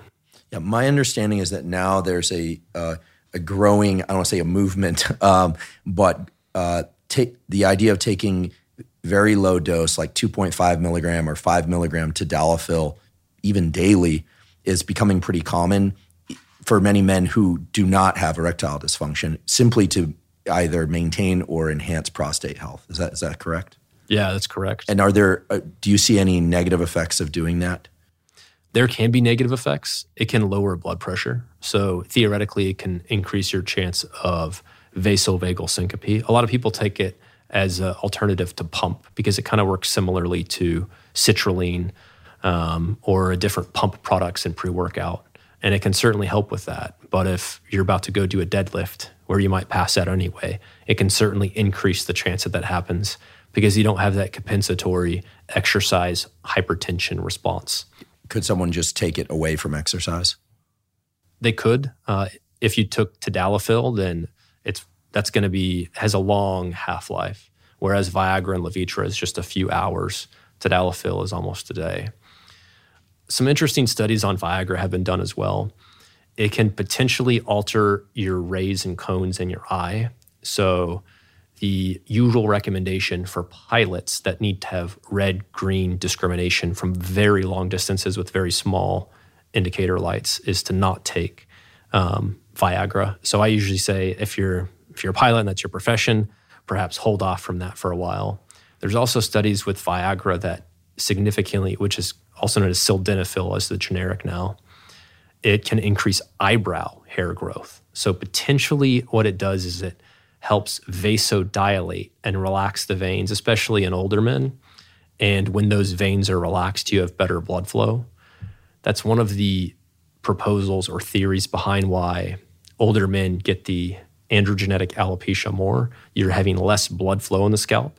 So theoretically, it can also help prevent that. So but it's in theory, increasing blood, because it increases blood flow systemically throughout the body, not just in specific tissues. Well, I find it incredibly interesting that, there are these online forums building up now around low-dose tadalafil, daily use of low-dose tadalafil, again, not for sexual or erectile dysfunction, but for sake of long-term prostate health. Is there any reason why women might want to take low-dose tadalafil? Tadalafil is also a weak androgen receptor sensitizer, kind of like L-carnitine, where the density of the available androgen receptors to bind increases slightly. So there could potentially be a benefit from that, but most of the time it's used in men. Very interesting. We haven't really talked about testosterone and optimizing testosterone in males. Assuming someone is paying attention to the 6 pillars, there's a kind of a gap, as I see it, between doing all those things and TRT, hormone replacement therapy. And again, the replacement in TRT is a little bit of a in quotes nowadays, because a lot of people who have testosterone in that 300 to 900 nanogram per deciliter range opt to take low-dose testosterone anyway. My understanding is that there have been some new kind of movements in this area toward, for instance, not doing big, large doses injected infrequently, but rather low doses quite frequently. Obviously prescribed by a doctor, monitored by a doctor, et cetera. Is that generally what you like to see in your patients if they're going to take this route? If they're a hypogonadal patient whose benefits outweigh risks of TRT, then you want to have a nice, even, steady state. It's not going to be exactly the same as producing pulsatile testosterone release endogenously from your own body. When you have a steady state, you don't have a peak or a trough. And when you have a peak, that's when the androgen receptor gene is overactive. That's when you get more erythropoietin or EPO release. And that leads to a lot of the side effects of thick blood, so higher hemoglobins and hematocrits. And then when you have a crash, you don't feel good. So it's definitely not optimal.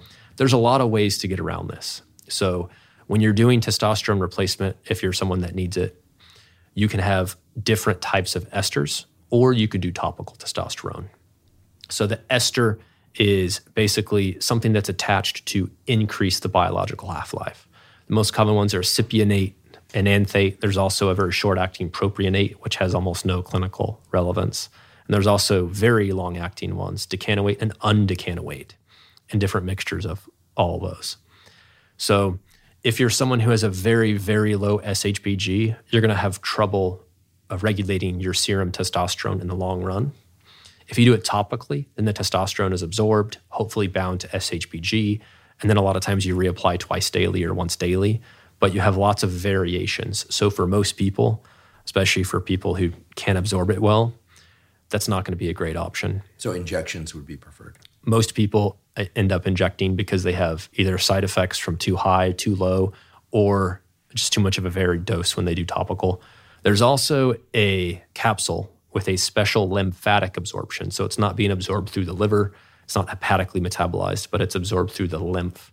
And it's essentially testosterone undecanoate and then put into a capsule. So, and that's taken twice daily. It has fairly steady half-lives, but you have to take it at specific times of the day. So that being said, and it's new enough to where there isn't a huge amount of data on it, but it is FDA approved. So it is brand name now. It's called Jatenzo.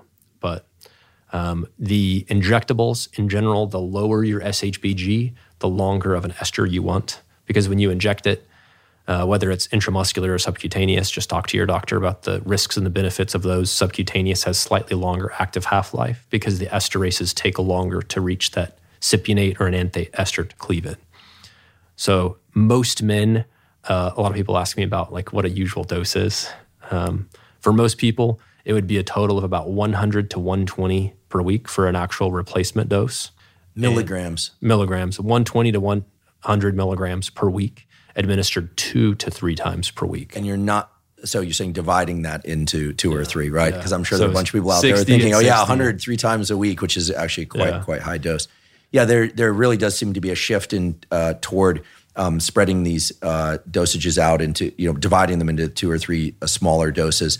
And then along those lines, 5-10 years ago, it was common to hear about inhibiting estrogen through aromatase inhibitors. Nowadays you hear, and I think it's true, at least by my read of the literature, that inhibiting estrogen can disrupt brain function, can cause connective tissue issues, and even can cause reductions in libido. So a lot of people think that estrogen, if you crash estrogen, that basically libido goes up, but actually the opposite is often true. You don't want estrogen too high or too low. Is that correct? And for that reason, do you shy away from people taking aromatase inhibitors? Yeah. Very few people truly need an aromatase inhibitor. There's almost always lifestyle interventions. It can just depend on which gene, how active your aromatase gene is. Some people's aromatase gene is very active. A lot of times these individuals have pubertal gynecomastia, which is breast tissue growth in males, even despite no other risk factor. Even if they're lean? Some people get it if they're lean. I remember growing up, there were a few kids that got mild cases of gynecomastia that were transient. It's sort of like they developed gynecomastia and then it went away. Yeah. Often it's unilateral on one side too. Mm. So growth hormone a lot of times is the fuel to that fire. Oh, interesting. Yeah, there were a couple kids. I mean, they took some teasing because back then there wasn't online discussions about hormones and things like that, but then it would seem transient. And they were, the people I'm thinking of were actually lean individuals, so they weren't overweight, which of course can cause gynecomastia because adipose fat tissue can convert testosterone into estrogen. So it sounds like, except in special cases, that avoiding aromatase inhibitors is probably going to be a good idea. Yeah. There's several other ways that you can control your estrogen and keep it at a healthy level, which you do have to check. There's a lot of patients who assure me that their estrogen is going to be sky high and it's actually very low, and vice versa. But calcium D-glucarate is a supplement that can help with estrogen control. What's a typical dosage of calcium D-glucarate? 500 to 1,000 milligrams. But is there the risk that if someone's estrogen is in normal range and they take the supplement that their estrogen will go too low? Is it that potent? It's not that potent. It's not near as potent as an aromatase inhibitor. So it helps with excretion and also the sensitivity of the estrogen receptor itself. It kind of like helps outcompete it. Some people will also take DIM or different cruciferous vegetable. They get them from cruciferous vegetables like kale, or broccoli. And that is both an anti-estrogen and an anti-androgen. Mm-hmm. So if you're on TRT and you're on that, then you're probably just on too much TRT. Yeah, I remember a few years ago I had a friend, and it's not like I have a friend thing, because I'm very cautious about which supplements I take. I think people might get the impression that I'm very cavalier about this, but I'm not. I always alter one thing at a time. I talk to physicians. What I suggest other people do, I actually do and have done for a long period of time.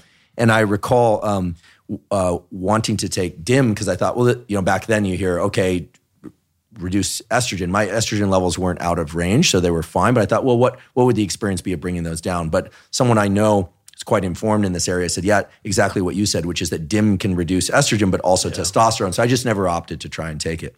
I do want, we're sort of erring in this direction, but we went straight from the 6 pillars to TRT, or to what some people now call sports TRT, which is basically code language for saying taking exogenous testosterone, even though one doesn't need it, to get into a semi-supraphysiological range or a high-end, like 900 to 1,000 nanogram per deciliter range. And people always point out, I should mention that, in certain countries, the high-end range is 1,200 nanograms per deciliter. In the US, it's 900. And so if you're 1,200, are you really supraphysiological?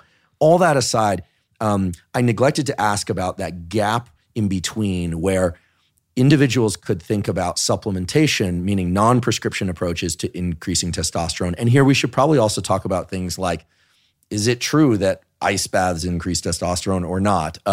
Lifestyle factors that go beyond the 6 pillars for increasing testosterone. If you could comment on those, that would be terrific. Supplements that are useful. And it'd be wonderful if you could mention where some of these same practices and supplements might be useful for women as well as men to increase testosterone for all the reasons we talked about earlier. Yeah. So this is where a true individualized approach comes in. When you're talking about what dose of TRT you should be on, one thing to keep in mind is the law of diminishing returns. Quality of life is a subjective thing, and it's different for each person. So some people are more willing to give up a little bit of athleticism or body composition. Some people are more willing to give up or not willing to give up libido or sexual health. And as we mentioned earlier, everybody's androgen receptor is less or more sensitive. So you can make a case that if somebody's androgen receptor is half as sensitive as somebody else, the person with the less sensitive receptor does need a level of 1,000 or 1,200. There's no great way to know that. And you can alter the sensitivity of your androgen receptor with things like L-carnitine and tadalafil, as mentioned. And we'll definitely come back to L-carnitine because I'm really intrigued by the data on L-carnitine, both for women and men in terms of egg quality, sperm quality, fertility, and a bunch of other interesting effects. So we'll come back to L-carnitine. But a lot of how you feel, the biofeedback or subjective, I feel like this, comes from the ratio of your androgens to your estrogens. And a lot of that is lifestyle. So if someone's also on HCG, that could upregulate aromatase as well. And HCG, you might want to just, human chorionic gonadotropin, used to be found in is still found in pregnant women's urine. Still found in pregnant women, used to be, believe it or not, there was a black market for pregnant women's urine before this stuff was developed synthetically. So in other words, what we're saying is men typically would buy pregnant women's urine through black markets in order to get the HCG, in order to get the testosterone enhancing effects of HCG. So in other words, men were using pregnant women's urine for HCG. I do not want to know how they got it into their body. Let's just skip to what you were going to say next instead. Yeah. So that's HCG. There's a lot of other things that upregulate estrogen. Alcohol significantly increases aromatase. So if you're very sensitive to estrogen, then you probably shouldn't even consume the 2 glasses 3 times a week. High-fat meals also upregulate aromatase. So if you're on a ketogenic diet, but you have hyperestrogenism, then you should take care with that as well. All kinds of fats or just saturated fats? I'm not sure if it's just saturated fats, but fat definitely increases. Both fat in your body and consumption of a high amount of calories increases aromatase. So it's the ratio of testosterone to estrogen. I don't want to break your flow, but since we're talking about fat, I have to ask, since estrogen and testosterone are both synthesized from the cholesterol molecule, I've heard that ingesting some amount of saturated fat can be useful because of the way that cholesterol can serve as a precursor to these molecules. Now, I once said on a podcast that I like butter so much that I occasionally eat pats of butter. Somehow that got misinterpreted to mean that I eat many pats of butter. I'm talking like 1 or 2 pats of butter here and there, and I have no guilt or shame about it. My blood lipids are in great shape also, so I feel good. But is it possible that people who are ingesting too little of saturated fats could directly or indirectly reduce or somehow disrupt the proper ratio of testosterone to estrogen in men and women? It's theoretically possible, but it probably doesn't happen in developed countries, just like it's theoretically possible to have not enough omega-6 fatty acids, but that probably does not happen in developed countries. So I don't need the butter pats, but I'm going to do it anyway. I'm just curious. Yeah. Okay. Grass-fed butter has good omega-3 content as well. So grass-fed foods in general, it's not the end-all be-all, and everybody doesn't need grass-fed foods, but they are one of the only sources of healthy trans fat. So A naturally occurring trans fat comes from ruminants. So ruminants, think of like cows. And the rumination in the different stomachs can change your omega-3 and omega-6 to trans-linolenic and trans-linoleic fatty acids. Which are healthy for us. Yeah, so it's actually omega-3s and omega-6s that just happened to have a trans instead of a cis isomer. So, and these healthy trans fats would be found in ruminant cheese and milk and butter from ruminants or the meats and the meats? Yes. Uh-huh. So, and for people who are following a purely plant-based diet or mostly plant-based diet, are they at risk of not getting enough of certain types of fats or other nutrients to maintain that healthy ratio of testosterone to estrogen or not? If they're a vegetarian, they're probably not at risk. If they're a vegan, they very well could be at risk. Most vegans are aware of this very acutely, and they'll supplement with, algae, or they'll supplement with other sources of healthy fats. I see. So the takeaway that I'm drawing from this is that less so than getting saturated fat, it's key to get these healthy trans fats from ruminants, yes, or the food products of those ruminants, as well as to get proper amounts of omega-3s. Yeah. And to be clear, you don't need any trans fats. It just happens that those omega-3s and omega-6s are in a trans isomer. I see. Okay, so that's nutrition. What other supplements can support healthy testosterone to estrogen ratios? Anything that alters aromatase can support healthy testosterone to estrogen. And your testosterone to estrogen ratio, think about it as how much estrogen activity do you have at the beta estradiol receptor and your alpha estradiol receptor. How would I know that? So it's hard to tell, but depending on what you're eating, if you have a lot of plant-based diets or polyphenols, many of these are beta estradiol receptors. People know about turkesterone and also beta ecdysterone, which are two ecdysteroids that are beta estradiol receptor agonists. So they activate the beta estradiol receptor. So if you have a very low amount of estrogen naturally, you're probably a better candidate for it. For taking turkesterone or ecdysterone. Yeah, ecdysteroids. I've never tried them, but I know my understanding is that they work tremendously well for some people and not at all for others. And so one just simply has to try.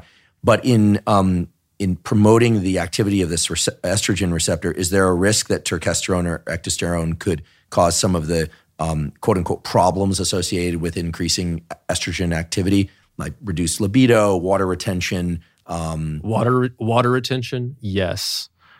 Reduced libido, probably not. Closing growth plates in the bone, no, because that's the alpha estradiol receptor. I've talked before on a couple of podcasts about tonggak ali, which is this Indonesian herb. I guess it's also made and found in Malaysia, but it seems to be the Indonesian variety of tonggak ali that's most effective for potentially for reducing sex hormone and binding globulin and thereby freeing up testosterone. Whether or not the effects are through that pathway, through another pathway, a lot of people report improvements in things like libido and maybe androgen-like phenotypes, right? Feeling more vital, et cetera. And of course, some of that could be placebo, correct? But what are your thoughts on tonggak ali? And please challenge my statements about tonggak ali if they're incorrect. I'm not looking for validation here. I just really want to know what your thoughts are on it. Do you ever recommend it to patients? When? Men, women, one or the other? Yeah. So tonggak ali or long jack, it has multiple mechanisms of action, and there have been several placebo-controlled studies on it. Some of them show decrease in SHBG. At least one of them did not show any change in SHBG. However, it does act on aromatase very weakly, probably not so strongly that you would have to be concerned of hypoestrogenism. Mm-hmm. So it reduces aromatase and thereby can reduce estrogen. Correct. Okay. It's also it's not a SERM, so it's not a selective estrogen receptor modifier, but it's probably an ERM as well, or a non-selective estrogen receptor modifier. And that should help with decreasing negative feedback inhibition of estradiol in various locations and also increasing testosterone. Interesting. Yeah, the dosage that I've been using for years now is, I think it's 400 milligrams taken once a day. typically early in the day because it can kind of have a mild stimulant effect, very mild. And I know that some of the products out there recommend dosages that are much higher. Yeah. Anytime I've taken more than 400, I don't feel very good. I don't know how to describe it other than it's just a little overly stimulatory in terms of, makes me kind of, it's like drinking too much coffee. Yeah. So that's interesting. And so would women ever want to take Tonga Ali for any reason? Yeah, absolutely. So there's a lot of women that have hyperestrogenism. And unlike adrenal fatigue or andropause, there's actually ICD-10 codes for hyperestrogenism. ICD-10 codes? Yeah. That's doctor speak, right? Yeah, so there's codes to where your doctor can actually diagnose you with something. So if you go to your doctor and you say, I have adrenal fatigue, they can't diagnose you with that. Or if you say, I have andropause, they also can't diagnose you with that. But if you say you have hyperestrogenism, the most common complaint that comes with it is endometriosis, which is overgrowth of the lining of the uterus. And those people could potentially, I think that's one area where we might see Tongkat supplementation more and more, because not only does it decrease aromatase, like we mentioned, testosterone in females is higher than estrogen in females. Mm-hmm. So a lot of females get estrogen from aromatization as well. Peripheral estrogen is sometimes what we call it, because it's not directly produced in the ovaries. But they could be good candidates for Tongkat if that's the case. Very interesting. And my understanding is that people should be looking for sources of Indonesian Tonga Ali in particular. Correct. Right. Another interesting application is essentially I'll call it a PCT, but essentially what that means is, PCT means, I'll define it as post-cycle therapy. Physicians love acronyms, scientists love acronyms, military love acronyms, but PCT, post-cycle therapy. So this would be people coming off hormone therapy or steroids. This would actually be for women that are coming off of their birth control pill, because perhaps it can help lower that SHBG back to normal, which is sometimes persistently elevated, and then it can help prevent the subsequent hyperestrogenism that happens. Does Tonga Ali need to be cycled? When I first started taking it, I would cycle it. I would do 3-4 months, and I would take some time off. Now I've just been taking it continuously for years. Yeah. And I should say I do blood work to check my liver enzymes and everything else. And I don't see any reason for me to cease taking it. Yeah, probably not. There's been human studies on both Tongkat and Fedosia. And full disclosure, I did help design Derek's new testosterone optimization supplement, which has both Fedosia Arestris and also Tongkat Ali in it. Yeah, let's talk about Fedosia separately in a moment. But if let's say someone is only taking Tonga Ali for whatever reason, do they need to cycle off? Likely not, but I would, just to be safe, because it does both affect your aromatase and it's an estrogen receptor modifier. And what would be a reasonable cycle off? So how long to take and how long to stop before taking again? Yeah. There's a couple different protocols that you can do, but 11 months on, 1 month off for Tongkat is pretty reasonable. Now, we'll talk about this later too, but if it's combined with Fedosia, the protocol that I would do is 3 weeks on, 1 week off. So that's Tonga Ali, but I'm curious what your thoughts are on Fedosia agrestis, this Nigerian shrub, or this extract from Nigerian shrubs that, at least in my experience and my read of the literature, has the potential to increase testosterone and probably other hormones as well by way of increasing luteinizing hormone, something that we haven't really talked about much up until now. What are your thoughts about Fedosia agrestis? What are your ideas about the proposed mechanism or mechanisms? And where might this be useful for people on or off hormone replacement therapy? Yeah, Fedosia agrestis has just reached a point where we have enough evidence till we know it probably helps both with luteinizing hormone release, which stimulates Leydig cells in the testes to produce more testosterone, and probably with LH receptor sensitivity as well, which is a good combination of the two. It does come from the Nigerian shrub, but there is not quite enough evidence for me to be able to say it's safe for somebody to take this all the time, which again, full disclosure, that's why I recommended that we recommended for people to cycle this supplement. So 3 weeks on, 1 week off, that's likely safe. The only toxicity studies in general are in rats, and in humans it looks quite safe. My understanding is that the toxicity studies in rats showed toxicity to the testicular cells. So that's certainly concerning. But that the dosages that were used or translating the dosages used to humans would lead to a situation where the dosages that humans would have to take would be very, very large. So the amount of, I no longer take Fidogia, but I took it at 600 milligrams per day for a long time. And I ceased taking it because I was experimenting with other things and I didn't want to confound those things, not because I had any negative side effects. In fact, I was monitoring blood work and other biological parameters that would have told me if there was testicular toxicity, and there wasn't. Let's put it that way. Yeah, I think it's extremely safe. And I'm just not convinced that there's enough overwhelming evidence for long-term consistent administration. So do you recommend this to people who are not taking TRT? And do you recommend it to men and women? Yeah. So if you have a really high LH, then there's probably a gonadal issue, whether it's heat damage to the testes, a varicocele, a history of testicular cancer, where your LH is going to be higher. So if your LH is already very high, increasing it even more is probably not going to help. However, if your LH is low, then obviously try to find out, is it low? Is it deficient, or is it just a little bit low? If it's low and you don't have an issue with prolactin, you don't have an issue with opioid receptor antagonism, and naltrexone can actually potentially help antagonize that to increase LH as well, especially in people recovering from opiates or likely even alcohol. So you're looking for a subclinical secondary hypogonadism, which is essentially, just think of that as low LH. So in people with that lower LH and their estrogen is fine and their prolactin is fine, then Fidogia is a particularly good option. Interesting. So 3 weeks on, 1 week off for 600 milligrams Fidogia, 400 milligrams Tonga Ali, Indonesian Tonga Ali, could potentially be good. And of course, everyone should always check with their physician, clear this, do blood work, et cetera. I always say, we don't just say that to protect us, we say that to protect you, meaning that the consumer.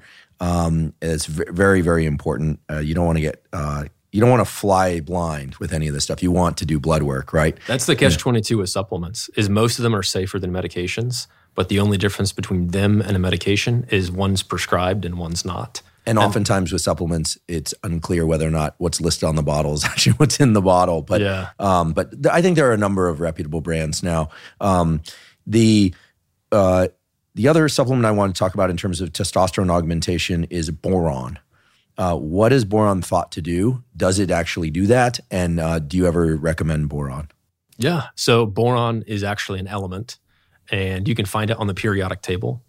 It's more plentiful in rich soils. So frequent farming can deplete the soils of boron.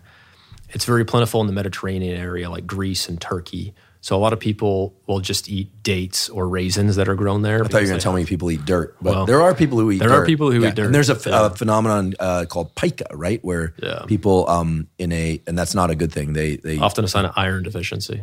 Okay. Yeah. But they're eating grapes and dates that were grown in soil that has high amounts of boron. Is that right? Yep. So boron can help regulate SHBG, but its effect is mostly acute.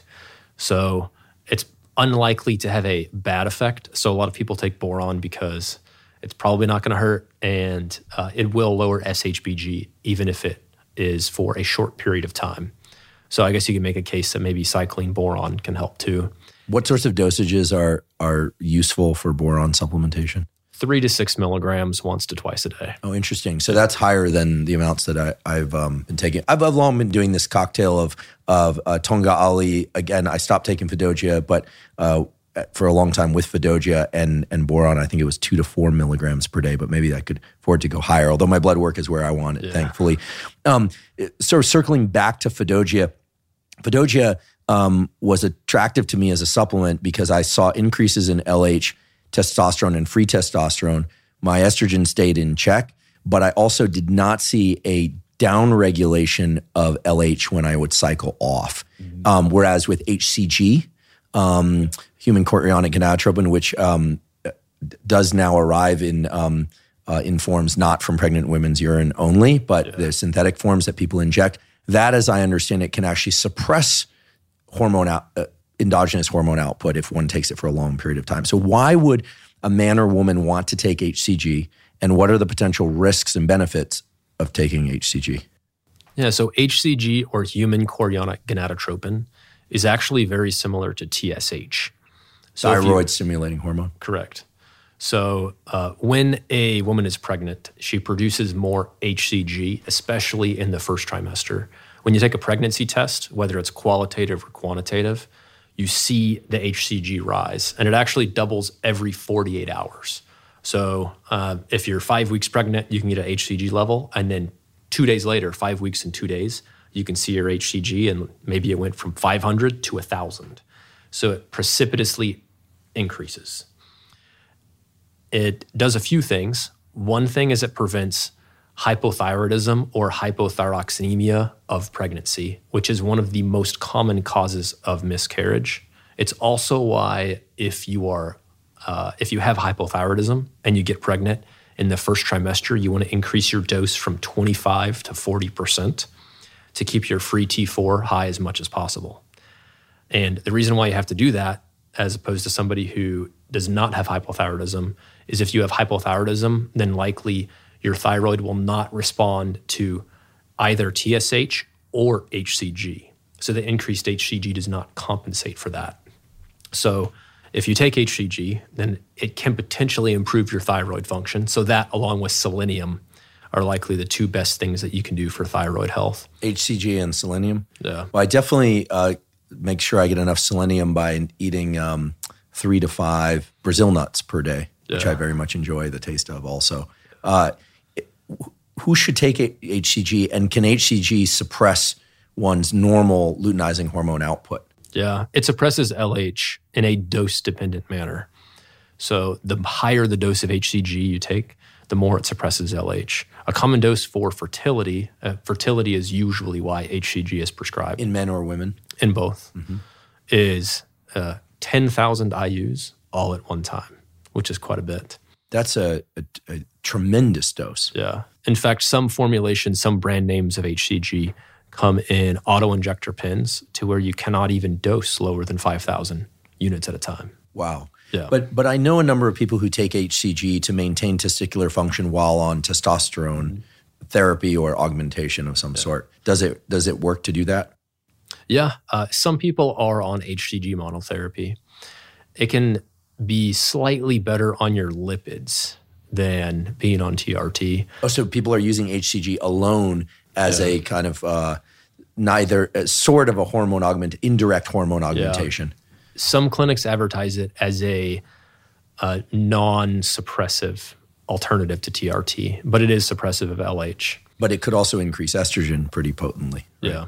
And is it true that increasing LH and or HCG can improve sensitivity of the genitals? And is that true for men and women? I've heard this anecdotally. People say HCG makes sexual activity more pleasurable for people because of is it a direct effect on some of the nerve cells in the genitals? Yeah, so LH is also an agonist in the prostate and in genital tissue in general. So it's a very common treatment for post-finasteride syndrome or post-5-alpha reductase. When you've blocked the conversion of DHT for a long time, it helps upregulate DHT. So someone who's been taking finasteride to prevent hair loss comes off it, feels maybe because they felt lousy, but then feels even lousier for reasons you talked about earlier. And then they might use HCG as a transition treatment to transition back to normal hormone health. Is that right? It's extremely helpful in many cases. Now, when you come off the HCG, then you need to have a strategy of how to return to your normal as fast as possible as well. But it will upregulate those 5-alpha reductase enzymes. You have in your genital skin, both scrotal skin and penile skin, and perineum in general. You have, I believe what's called stratum lucidum. It's a skin layer that is very, very thin, but it has the highest concentration of 5-alpha reductase. So you have a lot of activity, and after you've been on something that inhibits the enzyme, the 5-AR enzyme in those tissues, then you do something else to upregulate those enzymes. Whether it's waiting and taking time, whether it's trying tadalafil, whether it's trying creatine even, or whether it's trying HCG, A lot of times those are the go-tos for post-finasteride syndrome. Any risks for women taking HCG on their ability to get pregnant or risks generally? Yeah, obviously it'll make any pregnancy test positive. So that's a risk that some women don't know. So one could, in theory, fake a pregnancy test by injecting HCG. Absolutely. Interesting. Yeah. I have no motivation to do that. I was just curious. Yeah. What about prolactin? The simple version of this that I was taught, because I was taught mainly from the neuroendocrine perspective, was, dopamine is a kind of close cousin of testosterone, and also estrogen for that matter, drives appetitive behaviors, including pursuit of sexual partners, sex itself, motivated behaviors generally. Then post-copulatory, post-orgasmic states are accompanied by a prolactin increase. That's the refractory period for mating in males, and maybe even in females as well, involved in milk letdown, et cetera. What are sort of the general contours of syndromes or things that people could be on the lookout for of having too much prolactin or too little prolactin? Mm-hmm. And I'm aware of a number of people who take dopamine agonists, L-tyrosine, cabergoline, things like that, to really boost their dopamine levels. And that isn't always a good thing, as it turns out. Oftentimes people will become kind of hyperdopaminergic, and so they have the drive to do all these appetitive things, fill in the blanks, but they don't always have the ability, because it seems just as testosterone and estrogen need to be in the proper ratios, dopamine and prolactin need to be in the appropriate ratios. So yeah. How should we think about and perhaps act on our prolactin systems? Absolutely. The way I describe it is the dopamine wave pool. So if you're increasing your dopamine too much, you're going to overflow, and then you're going to have that wave crash too much. So you want to have nice, even waves that are not going too far above the pool of dopamine, and prolactin will follow. So prolactin and estrogen are quite close cousins. Estrogen upregulates a gene called the PRL gene, or prolactin gene, that directly increases prolactin synthesis. So prolactin is going to also inhibit the release of testosterone from the pituitary. So if you're using a dopamine agonist, then you're going to help decrease the prolactin-producing cells, including if you have a prolactin-producing microadenoma in the pituitary. How common are those? Because, I hear a lot about these, hypogonadism, and of course that can be due to an issue at the testicles, or hypergonadism could also be, of course, in ovarian syndromes. And then there's, of course, the brain side of it, where the signals aren't coming from the brain. You're not enough gonadotropin, not enough luteinizing hormone. Mm-hmm. And there are ways of teasing this apart with an endocrinologist that are quite elegant, in fact, right? Using stimulating hormones. Too much to dive into here. But how often does one actually have one of these pituitary tumors? I have heard that people that play a lot of high contact sports, so boxing, football, people that headed the soccer ball quite a lot, sadly, people whose jobs forced them to take head blows for, it could be military. And so they were firing, 50 caliber guns, and the kind of woodpeckering of the brain inside of the skull. And construction workers, or just a concussion can cause the pituitary to go malfunctional. Is that really common? Or is this something that, is a rare, 1%? Yeah, it's extremely common. It's another one of those conditions where a lot of people never know they have it. They just feel a little bit more fatigued. They have that high prolactin feeling all the time. Pituitary microadenomas can be non-producing as well. So your prolactin can be totally normal. Your growth hormone and IGF-1 can be totally normal. That's the second most common producing microadenoma, is growth hormone, causing either acromegaly, which is growth of cartilage, or gigantism. This is the big brow. Yeah. So those are fairly common causes of adenomas. But a lot of people that have a very small adenoma, much less than 1 centimeter, it's hard to see on imaging, even if you have a contrast that specifically looks at the pituitary, and many people aren't symptomatic. So it's one of those things, along with PCOS and prediabetes, that are much more frequent when it comes to prevalence, which is the amount, the percentage of people that have it in the general population. I'm glad you mentioned the dopamine wave pool. I know nowadays there's a lot of interest in augmenting dopamine. I know a number of people that do this through prescription drugs, Adderall, Ritalin, modafinil. And those drugs, of course, hit many transmitter systems, but dopamine is certainly involved. people taking antidepressants like Wellbutrin, tap into that system. And of course, people are trying to inhibit prolactin and promote serotonin or reduce serotonin. To me, it all seems like a very delicate dance, right? I mean, to just imagine the arousal arc for mating behavior, for sexual reproduction, is such an elaborate dance between sympathetic drive and parasympathetic drive, even with across the span of minutes, right? I mean, I've talked about this before on the podcast, that the arousal is kind of more parasympathetic. Orgasm in itself is a sympathetic response, a completely different set of neurons. And so where do you see people getting into trouble just trying to hit the gas pedal on dopamine? And where do you think there is a place for people who perhaps are experiencing low drive and motivation, not just sexual, but in general, to increase the amount of dopamine circulating in their brain and body? How do you think about that, given this wave pool analogy?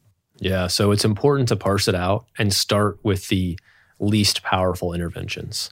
So if someone's concerned about dopamine, or maybe they have a slightly higher prolactin, then they eliminate things that could be increasing that prolactin. So, such as? Casein or gluten, which are mu-opioid receptor agonists, or any mu-opioid receptor agonist in the gut. Casein, so milk protein? Correct. Can increase prolactin? Correct.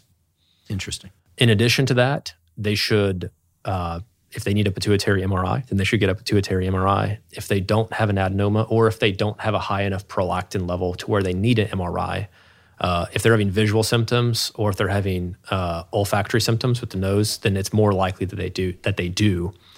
But if they don't, a lot of times a prolactin under about 40 is not too big of a deal. They can take dopamine agonists that agonize that D2 receptor, like P5P, which is essentially vitamin B6. It's pyridoxine 5-pyrophosphate, and pyridoxine is vitamin B6. So that can help, 50 milligrams once to twice a day. Vitamin E can also help, especially if it's mixed tocopherols. A lot of people have the high levels of vitamin E, but low levels of the gamma form of vitamin E. So that can also help. Fascinating. I'm so glad you mentioned vitamin B6 and P5P. I have heard that one can shorten the refractory period after orgasm to essentially to be able to have sex again, to be quite direct about it, by way of vitamin B6 blunting of the prolactin response, which turns out to be quite potent. Yeah. But I've also heard that vitamin B6 can be neurotoxic, especially in the periphery, that it can cause peripheral neuropathies if it's taken at high doses, but that P5P is the safer form. Mm-hmm. Is that true?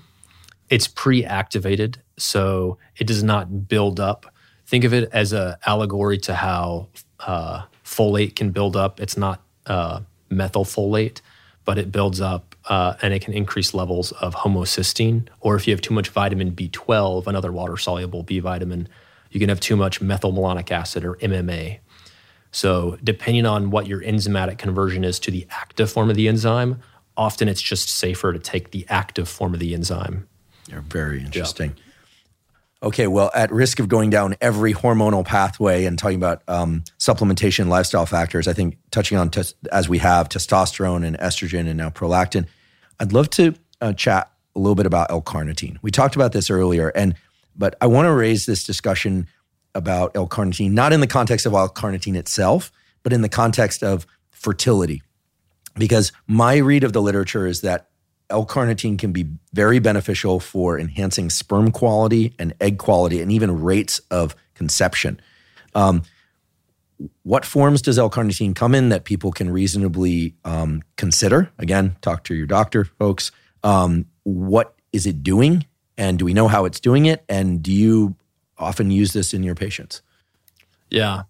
So the way I think about L-carnitine, and I'll try to tie this in with creatine and other things as well, is if your cell is an energy factory or a car, then L-carnitine is the shuttle that helps get the fuel into the motor to use the motor. The motor is mostly due to lifestyle factors, so like your diet and your exercise. And the type of fuel itself is NAD+. We don't need to get into NAD precursors or NMN or NR or anything. And then the accessory fuel tank is your creatine phosphate. So creatine is your accessory fuel tank. Your NAD status, which is largely determined by your REM sleep and quality sleep and exercise, along with supplementation as the fuel. The carnitine shuttle is carnitine palmitoyl coenzyme A, and that takes medium chain fatty acids. It takes different molecules of fat. You have two main energy sources other than ketones. You have your glucose or carbs, you have your fat or fatty acids. And that takes it across the layer of the mitochondria so that it can be utilized. So it upregulates that. That's why things that have flagella in general, the flagella are going to work better, like sperm. Flagella being anything, sort of the wavy little tendrils on cell types, of which way they're everywhere, right? In the gut too, right? Yeah. So those are going to work significantly better. And in general, your mitochondria are going to work better. So the worse your mitochondria are off the bat, the better they're going to be helped by the shuttle that shuttles them across. It also slightly increases the density of the androgen receptor as well. And is that a local effect? So if L-carnitine is injected into a particular muscle, will it increase the density of androgen receptors in that muscle? Likely so. So how are people taking L-carnitine? They're capsule forms and they're injectable forms. Most people are going to be taking the capsule forms because that's all they're going to have access to. And then we should also ask, can you get L-carnitine from food? Yeah. So L-carnitine is just a combination of, it's actually a very small peptide. So glutathione is just 3 amino acids. L-carnitine is the smallest peptide, 2. So peptide is just a protein that has amino acids between 2 and about 200. And L-carnitine is just 2 amino acids. Amazing. So it's like a micropeptide. Yeah. So your body synthesizes enough. It likes to absorb the amino acids by themselves. And then if it puts them together, there it makes L-carnitine. It's not very bioavailable if you take it. A lot of people will take L-carnitine, L-tartrate, or acyl L-carnitine, and that's about 10% bioavailable. So if you want 1 gram or 1,000 milligrams of L-carnitine, you can take 10 grams of oral L-carnitine. Is the 1 gram the typical dose you recommend, 1 gram per day? For fertility and androgen receptor upregulation. So that means taking 10 grams of the capsule form. Yeah. So that's about 15 to 20 capsules, which is a lot. That is a lot. It can also potentially increase TMAO. Yeah, I wanted to ask about that because TMAO on your blood chart is, that's when that's elevated, that's going to cause some concern. You taught me a trick, however, that one can take 600 milligrams of garlic capsule for the allicin. Is that what it's called? Allicin is in it, yeah. It's like the name Allison, but with 2 L's? Yeah. Okay. And that had a remarkable effect in reducing TMAO. So that's quite potent. And also, was it just coincidence that it really brought my LDL down as well? I'm not sure if the LDL is a coincidence, but depending on your gut microbiome or your microbiota, some microbiome beneficial bacteria will convert carnitine and also choline. So any choline precursor like alpha GPC or phosphatidylserine, they will convert them more or less to TMAO. So TMAO is something that you can get measured in a blood test and see if it's high or low. Some people might not even need allicin. Interesting. Some people do benefit from it. Interesting. Although I think it was you that also told me that allicin and garlic can have positive effects on cardiovascular tone and blood flow generally. Is that right? Yeah. Okay. So maybe so is 600 milligrams garlic an excessive amount, or can I just eat garlic? You can just eat. I mean, I like eating garlic. Yeah. Yeah. So so one could also just eat garlic. If one were going to take L-carnitine in injectable form, how much of that is bioavailable? 100% if you inject it. So it is in an aqueous solution. So it's bacteriostatic water essentially. So it's not in a carrier oil. So it's going to burn a lot if you inject it subcutaneously. So it's going to be absorbed faster and more evenly, and also just hurt a lot less if you inject it into a muscle. But one could then just take 1 gram per day injected. Yeah. Or divided up into a couple doses. Yeah, or 500. The minimally efficacious dose for injectables, probably around 200 when it comes to sperm motility and androgen receptor upregulation. So it really depends on why you're taking it. In terms of fertility and in terms of blood tests generally, I always say that if possible, either by way of insurance or by way of some other way, affording it would be great for people to have blood tests to know what their hormone levels and other levels of other things like metabolic markers and lipids were in their 20s, also in their 30s, also in their 40s. I think there's this idea that you only take a blood test when you have a problem. But then, of course, one can't actually do the comparison that you mentioned earlier, or state the comparison to one's physician, that things are changing over time. And it seems to me that basically everyone should get at least a once-a-year blood test. Is there the hope that insurance will someday just cover it for everybody? This will be standard care. I would think that everybody should know what sorts of things are floating around in their bloodstream and what they need more of and less of in life. I doubt it will ever be covered by insurance. In many cases, you could make an argument that it's indicated.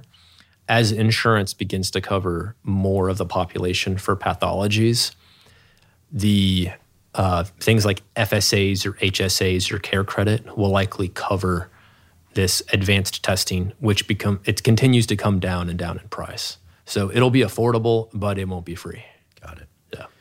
I'd like to shift gears slightly and talk about social interactions and relational effects on hormones. Yeah. Something that I just find fascinating. We touched on this a little bit earlier in terms of oral contraception, but now that we have the backdrop of what these various hormones do, some involvement in neurotransmitter systems like dopamine and prolactin and associated pathways, prolactin, of course, being a hormone, not a neurotransmitter. But, there's a phenomenon in human beings where people get very excited about a new partner. And that excitement, no doubt, is related to the dopamine system, among other systems. And that excitement can be maintained or can wane over time. And here I'm talking about attraction, but I'm also talking about just general excitement in the sense of novelty, because that's what dopamine's associated with. Given that you work with human beings and they have lives and relationships and lifestyles, and they have hormones and all these things interact, what are some of the ways that we could think about adjusting our relationships in order to optimize hormones, as opposed to just thinking about how to optimize hormones for sake of our relationship, because it's bidirectional, of course. And this assumes, I should say, that one is already paying attention to the 6 pillars talked about earlier, that people are doing most things right. How should we think about relationships and hormones? Friendships, romantic relationships, new partners, long-term partners. How do you think about this kind of stuff? Yeah. So if you have a new partner, then it is largely regulated by the dopaminergic system, which changes over time. So people may have heard the saying that you have to go through a full calendar year with someone that you're in a relationship, so that you very good advice, by the way, so that you really know what to do and what not to do. But because you experience both of your families and the holidays and all the different situations. But I would argue until you have moved in together, had a baby, and then raised that baby, preferably breastfeeding, because that's when you get the prolactin spikes. You haven't really gone through every stage in life yet. Now, you can't really do that with every person that you're considering. Well, some people do, but it can be quite costly in terms of time and finances, and emotionally costly. And then here, I'm definitely not referring to any personal experience of having done all that many times over. But what would you suggest people do or think about as they enter a relationship, or for people that are in long-term relationships where they feel like something has shifted, and indeed those shifts may reflect the output of different hormone systems and neurotransmitter systems? It almost certainly has to be the case, right? Yeah. So just like women who spend a lot of time together, whether they're coworkers or whatever, a lot of times their menstrual cycles will align. There is a lot of pheromonal and hormonal crosstalk, including prolactin, between men and women. So spending 100% of the time together, this is why people think it's so hard to work together and live together. They're around each other 24/7. You don't have the reprieve where you let that dopamine settle down and then you're excited when you see them again. A lot of guys know that if they've gone on a hunting trip, or if they've gone on a trip for a long time, they come back and they see their partner, and it's like not quite like a new relationship, but almost like a new relationship. And they have that excitement again. And purposely building that into every relationship can help significantly, especially if you choose to have a child or get pregnant or be breastfeeding, because you just plan ahead for both of your prolactins to be high and both of your dopamines to be low and both of your testosterones to be low. So there's a lot of planning that you can do. Essentially, every relationship goes through a crisis. Mm-hmm. And that crisis is personal between the two of you, and you can plan ahead and figure out a way. Maybe it's not supplementation. Maybe it's not even the amount of time you spend away from each other, but plan ahead to have good times if you know you're about to go into a crisis. Got it. And so it sounds like time apart and time together, which is actually built into a number of cultures where men and women will purposefully avoid each other for some period of time, avoid physical touch and maybe in proximity, and then will reconvene. And yet those are very stable relationships over time, often. Is the inverse also true? For instance, for people that are in long distance relationships, where they're only seeing each other 3 or 4 days a week or 2 days a week, does this explain the fact that some of those relationships can go on for a very long period of time without ever actually entering the, let's call it the hyperprolactin phase of actually moving in together, and et cetera, et cetera? Like, in other words, is that a way in which people are spiking and troughing dopamine that keeps them attached? This kind of elusive, this sort of, what is it called? I think it's called like a cat string. Like if you play with a cat and you move the string away, they'll keep reaching, but you throw the string on the ground, they're totally uninterested in it. Is that what's going on? Because that's a dopaminergic phenomenon, the cat string example. We know this experimentally.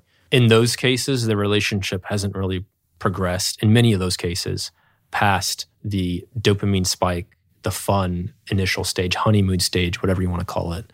So it's almost kind of like a roommate. If you're looking for a roommate, if it was for college or after college or whatever, you can fill out forms and look for common interest. But until you're actually together a significant proportion of the time, you're not really going to know if you're going to be compatible or not. And is there evidence that the appearance of an infant changes? Obviously, there are going to be hormonal shifts. We know actually that for in both women and in men, there's a prolactin increase when couples are expecting a child. It's almost like a brooding phenomenon. You see this in birds, where it's called brooding, and it's caused by prolactin increase. But it turns out this also occurs in humans. And some people would argue this causes the dad bod phenomenon, because prolactin is involved in laying down a body fat, preparing for sleepless nights. And presumably that spike in prolactin is there also to suppress sexual activity, because there are periods of time immediately near childbirth where sexual activity is not advantageous. Yeah. You see a prolactin spike right after breastfeeding. So if you think about it, often when you have an infant, you'll breastfeed, put the infant to bed, and then immediately go to bed with your partner, which is not particularly conducive. It's almost like trying to have intercourse back to back. Mm-hmm. And it's very difficult. Because of in the prolactin sense. Yeah. Low dopamine, high prolactin. Oxytocin is also increased significantly to help with milk letdown as well. So, as far as brooding, there's definitely a human equivalent of brooding. Some humans call it nesting instinct, which is both helpful, but it's not necessarily a bad change in relationship. It's just a change. And as long as you know that it's coming, you're going to do better with it. Just like any medication. If you are aware of the side effect and that it might happen, then when it happens, it's not only less severe, it also happens less often. Very interesting. If you tell the patient. Well, as a neuroscientist, I come from the framework that, of course, hormones impact perception and behavior, but perception and behavior also impact hormones. I found this fascinating. I also really like the example you gave of people taking time apart, but also these affiliative bonds that are non-romantic bonds can serve as kind of a reservoir to replenish dopamine that is then released upon experience going back to one's partner or some sort of regular feature of home. Very interesting. And of course, this should exist on both sides. I'm guessing that from both the male side and female side, there's an interest in kind of separation and reunion as the theme. And I guess the frequency will vary for different couples in different situations. Yeah. And I don't want to make it seem like prolactin is all bad. So prolactin does help with the nesting instinct. It helps with breastfeeding as well. A lot of women are diagnosed with luteal phase defects, which is basically the phase after ovulation, but before a period or giving birth. The pregnancy is kind of a prolonged luteal phase. And a lot of them will go on progesterone for this. Progesterone can also decrease prolactin, and prolactin is also helpful for the maturity of lungs in infants. So it helps the sphingomyelin to lecithin ratio. So it can decrease, if your prolactin's too low through pregnancy, it spikes up very high during pregnancy. then it can lead to increased risk of respiratory distress of the newborn. Really interesting. Yeah. So we certainly don't want to paint a picture where prolactin is the bad hormone to avoid. It's without prolactin, none of us would be here. Of course, it's so vital. I realized that earlier I raised the question about whether or not cold exposure could modify hormone output, in particular whether or not ice baths or ice applied to specific tissues of the body, as people are doing, one way or the other, can change testosterone levels, estrogen levels. In other words, taking ice baths and cold showers increase testosterone and or estrogen. Yeah, so taking an ice bath or a cold shower or cold exposure in general, it's not going to correct a vitamin D deficiency or a metabolic syndrome. So there's a lot of things that it will not correct that are causes of hypogonadism or low testosterone, but it will help acutely, specifically the application of cold to testes that are too warm. So if you have a varicocele or if you have a little bit of a primary hypogonadism, which is where testosterone is not released by the testes, but your LH and FSH signals are sufficiently high, then you'll likely respond to cold exposure better. And there's actually undergarments that are designed specifically to help with fertility. And there's probably going to be more and more of that in the future. You just need to be careful not to get frostbite because it's a particularly bad spot to get frostbite. Noted. Could you define varicocele? You've mentioned it a few times. Yeah. That's a varicose vein? Yeah. So it's essentially a varicose vein. It brings warm blood, and the venous flow or the flow back to the heart is not as good. Just like in the legs, it can happen in the scrotum. Usually about 20 to 25% of people have one grade of varicocele. There's grades 1 through 4, 1 through 5, and most people just have a very mild one, usually on the left side, because the blood has to go through further to get back to the heart, and it raises the temperature of the testes. Temperature is the enemy of testes, so they like to be 5 to 10 degrees cooler than the rest of the body. So are saunas particularly bad for sperm production? They can be, yeah. When you say can be, I mean, how long could one safely be in the sauna? Or would you want to go back and forth between the cold and sauna? Are there any data? If someone is having infertility, then I tell them to avoid all saunas empirically.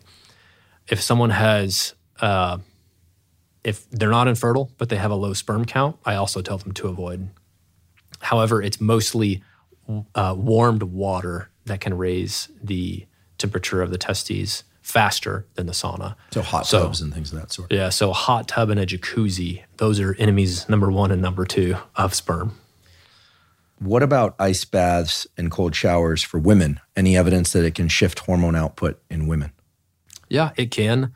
It increases the activity of the beta adrenergic receptors, even in the central nervous system and the astrocytes as well.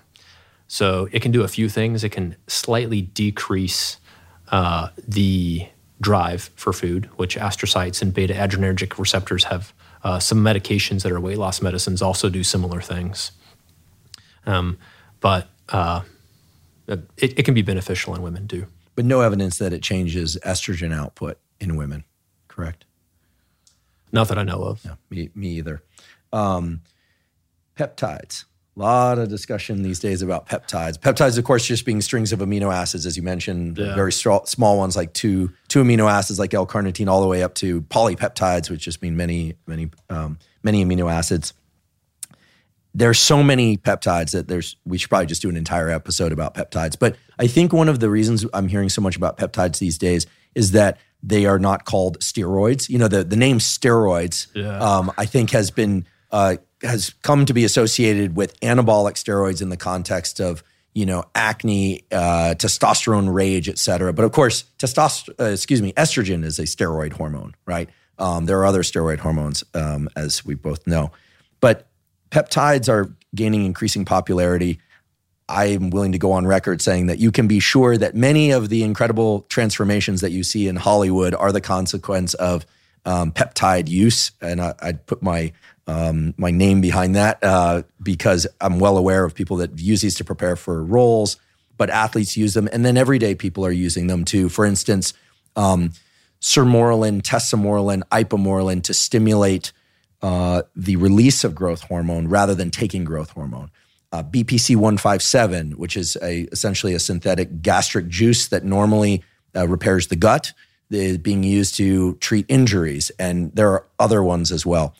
What can we say generally about peptides? Are they safe? Are they not safe? What about sourcing? And are there any peptides that you think could be of particular use for people? And we should probably also touch on peptides that people shouldn't go anywhere near with a 10-foot pole. Yeah, definitely. So peptides are very heterogeneous. There's very dangerous ones and very safe ones. My favorite peptide is the original peptide, which is insulin. So insulin is a peptide, and less than 100 years ago, there was a scientist studying insulin, and at some point they saw that an animal had its diabetes cured by insulin injection. Less than a year later, they were injecting insulin into every type 1 diabetic because it was saving their lives. And yet insulin can kill you if you take it at the incorrect dose. Yeah. Right? So just like insulin should be prescribed by a doctor, there is over-the-counter insulin, Relion or NPH, but ideally your insulin is prescribed by your doctor for your diabetes as it's life-saving. Peptides should be prescribed by doctors as well. And there's several that are FDA approved. So you mentioned a lot of different ones. Let's start with tesamorelin. So tesamorelin was recently FDA approved for something called lipodystrophy. It happens where body fat is displaced into abnormal areas, often as part of AIDS or severe burns, things like that. And it helps redistribute this body fat and give people their quality of life back. Tesamorelin is a GHRH, which I kind of loop into the category of GHRPs, so growth hormone releasing peptides. Mm-hmm. So it's only a couple amino acids different from endogenously produced growth hormone releasing hormone. So growth hormone itself is also a peptide. It's a peptide hormone, not a steroid hormone. So you have different somatotrophs, which are very similar to growth hormone. Another fun fact is that HPL, which is human placental lactogen. We love acronyms, right? Human placental lactogen is nearly identical to growth hormone. The growth hormone in pregnancy is not what causes the sugar spike and gestational diabetes. It's the human placental lactogen. So if you look at twin pregnancies, if they have two placentas or more placental tissue making more human placental lactogen, the risk of gestational diabetes is exponentially higher. So this HPL is only a couple molecules different from growth hormone. It is interesting that these different GHRHs and GHRPs actually have pretty different mechanisms of action. Ghrelin is also a hormone that's released when you're hungry. This is probably one of the reasons why you have more growth hormone release overnight. And there's a lot of peptides that are very similar to ghrelin. So these peptides are not bioidentical peptides, but they just have a couple different amino acids changed. So they're almost identical. And they're probably going to be used in the future for growth hormone deficiencies, including in kids. They've been studied. So if somebody wants to increase their growth hormone output, in addition to not eating within 2 hours of sleep, getting good deep sleep, doing all the other things in the 6 pillars that you mentioned earlier, especially resistance exercise at some point earlier in the day, what are the risks and benefits of taking a growth hormone releasing hormone peptide like sermorelin, prescribed by a doctor, of course? What should one be concerned about? How long could one take these? I've even heard that they can modify gene expression so that they really are changing your hypothalamus in very long-lasting ways. Yeah, there's definitely a lot of risk. Tumor growth and cancer. So you look at a type 1 diabetic, they have very high incidences of various types of cancer. They have very high growth hormone, but low IGF-1, paradoxically. So they would likely give you a similar cancer risk to a type 1 diabetic that has very high growth hormone. However, there are the benefits of it. You think of lipolysis, decreased body fat, increased lean body mass. A lot of those you can use other things to get those benefits. So then, you don't need growth hormone for those benefits. It just leaves cosmetic benefit. to which you can usually use topicals to get, your hair and your skin and your nails. There's a lot of other things that you can do other than growth hormone. So a lot of people just don't need these GHRPs if they don't have lipodystrophy or if they don't have growth hormone deficiency. There is other uses of them, specifically in injuries. So I know that they've been studied. I'm not sure if it's in the military. We mentioned the woodpecker or the coup, contra coup injury. So that can obviously jolting back and forth, and the brain basically slamming up against the front of the skull. So football, heading the ball in soccer.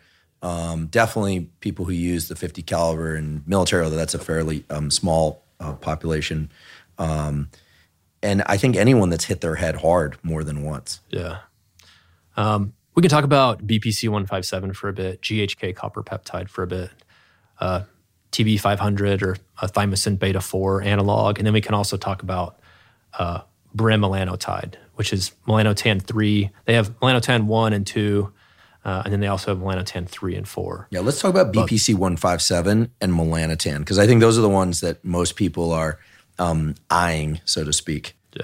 So BPC 157 is body protective compound 157. It's identical or bioidentical to gastric protective compound 157 that's produced in the stomach. So as you age, you get atrophic gastritis very often. That's why you have less intrinsic factor, which is kind of another peptide that binds to vitamin B12. That's why you can get age-related B12 deficiencies. So that's one reason why you have more colitis, more diverticulitis as you age. You don't have that gastric protective compound. It increases VEGF, vascular endothelial growth factor, which basically makes your blood vessels grow more. So that's what causes your body to form a blood vessel. So another medication known as Avastin, it's on the WHO's list of essential medications for cancer. So many different types of cancer, including colon cancer, you treat it with Avastin, which is a VEGF inhibitor. So if you have cancer or a high cancer risk, you probably don't want to be taking a medication that's the exact opposite mechanism of action as your essential anti-cancer med. In other words, if you have cancer or you're at risk of cancer, avoid BPC 157. Correct. A lot of people prescribe it for 6 weeks. And BPC 157, so bremelanotide, that is FDA approved for a hypoactive sexual disorder. Tesamorelin, that's also approved for lipodystrophy. Interestingly, another one of the melanotans is also approved for lipodystrophy and also deficiency in the melanocortin receptor. So the receptor that receives the alpha melanocyte stimulating hormone. It's a very rare condition. It's also approved for that because if you don't take it, then you get obesity. But BPC 157 is not FDA approved, but it is essentially standard of care at this point. I would say it's, if you're not counting insulin or growth hormone as peptides, it's one of the most commonly used peptides. And anecdotally and in some clinical literature, it's fairly well tolerated for short periods of time. I'm not in the camp that everybody needs to do it 2 to 3 times a week or even daily for 6 weeks, no matter what. The major benefit is when you're going to take it early on because it's going to allow your body to increase blood flow to the injured area. And the less blood flow it has, for example, cartilage, ligaments have horrible blood flow, especially as people age. It's going to make a significant difference. So I would wager that Russian gymnast that Achilles healed in 1 month completely from a full rupture was likely taking BPC 157 or something very similar. Yeah, I'm willing to wager on that as well. A remarkable recovery. And so because it is prescription, there are non-prescription forms. My understanding of the non-prescription forms and the danger of going after non-prescription forms is that oftentimes they will contain what they claim they contain, BPC 157 in this case, but they are not adequately cleaning out the LPS, the lipopolysaccharide, which can cause inflammation. In fact, in the laboratory, we use LPS to deliberately induce fever and inflammation to study systemic inflammation. So this is a warning to people. If you're interested in peptides, you absolutely need to work with a physician, in my opinion. Get it from a really good compounding pharmacy who will cleans out the LPS. Yep. Because if you're buying it through a source that, a lot of people, I don't want to name sources, but there are these common sources on the internet that everyone knows about. They're buying these sources. They'll ship it to anyone essentially. But then the LPS is really causing inflammation. And many people experience a kind of mild fever or tingling from that when they inject it. And they're like, oh, I can feel it working. That's probably LPS action, which is not good for the brain. I don't know about on other peripheral tissues. I haven't heard of people dropping dead from this stuff yet, but I certainly wouldn't want to be ingesting any LPS unnecessarily. So would you agree that you should work with a doctor? After all, you are a doctor. Yeah, definitely talk to your doctor about this and talk to them about the dosing regimen as well. So if they have you doing it for 6 weeks, ask them, why am I doing it for 6 weeks? Why not 2 weeks, or why not as soon as I feel better? Can I just stop it? Mm-hmm. Yeah, there's a lot of good questions like that you should ask your doctor. And if somebody's trying to prescribe you a bunch of different things, then see, is this what they prescribe everybody, or is this individualized for me? There are peptides like GHK copper peptide, which is produced endogenously in the liver more at younger ages. That's why the liver can regenerate fully, is this. The GHK copper peptide helps. And if you're copper deficient, which not a whole lot of people are, but a lot of people that have had bariatric surgery are copper deficient, GHK copper peptide can help significantly with your nervous system. And it's also synergistic. So any growth agonist like thymosin beta-4 made in kids in the thymus, which shrinks, that's another reason why kids heal really well. That and GHK is somewhat synergistic with BPC. But if you don't need all three, you don't want them. And if you don't need it for more than a week, you don't want it for more than a week. I really appreciate you saying that. I often say that sometimes the best dose of something to take is 0. It's often the case that the best dosage is 0. You mentioned melanotan. There are several kinds of melanotan. I find it a little bit of a funny conversation because I first learned about melanotan from reading about peptides and discovering that people were injecting melanotan to get tan because it's in the melanin synthesis pathway. They also discovered, this isn't an individual, this is reading about this in various manuscripts and peer-reviewed papers, that it could cause things like priapism, like sustained erection that might be the last one that anyone would ever have because of damage to the vasculature. Also, women taking melanotan as a way to get tan and lose body fat. So this sounds all very recreational. Are there any clinical usage of melanotan?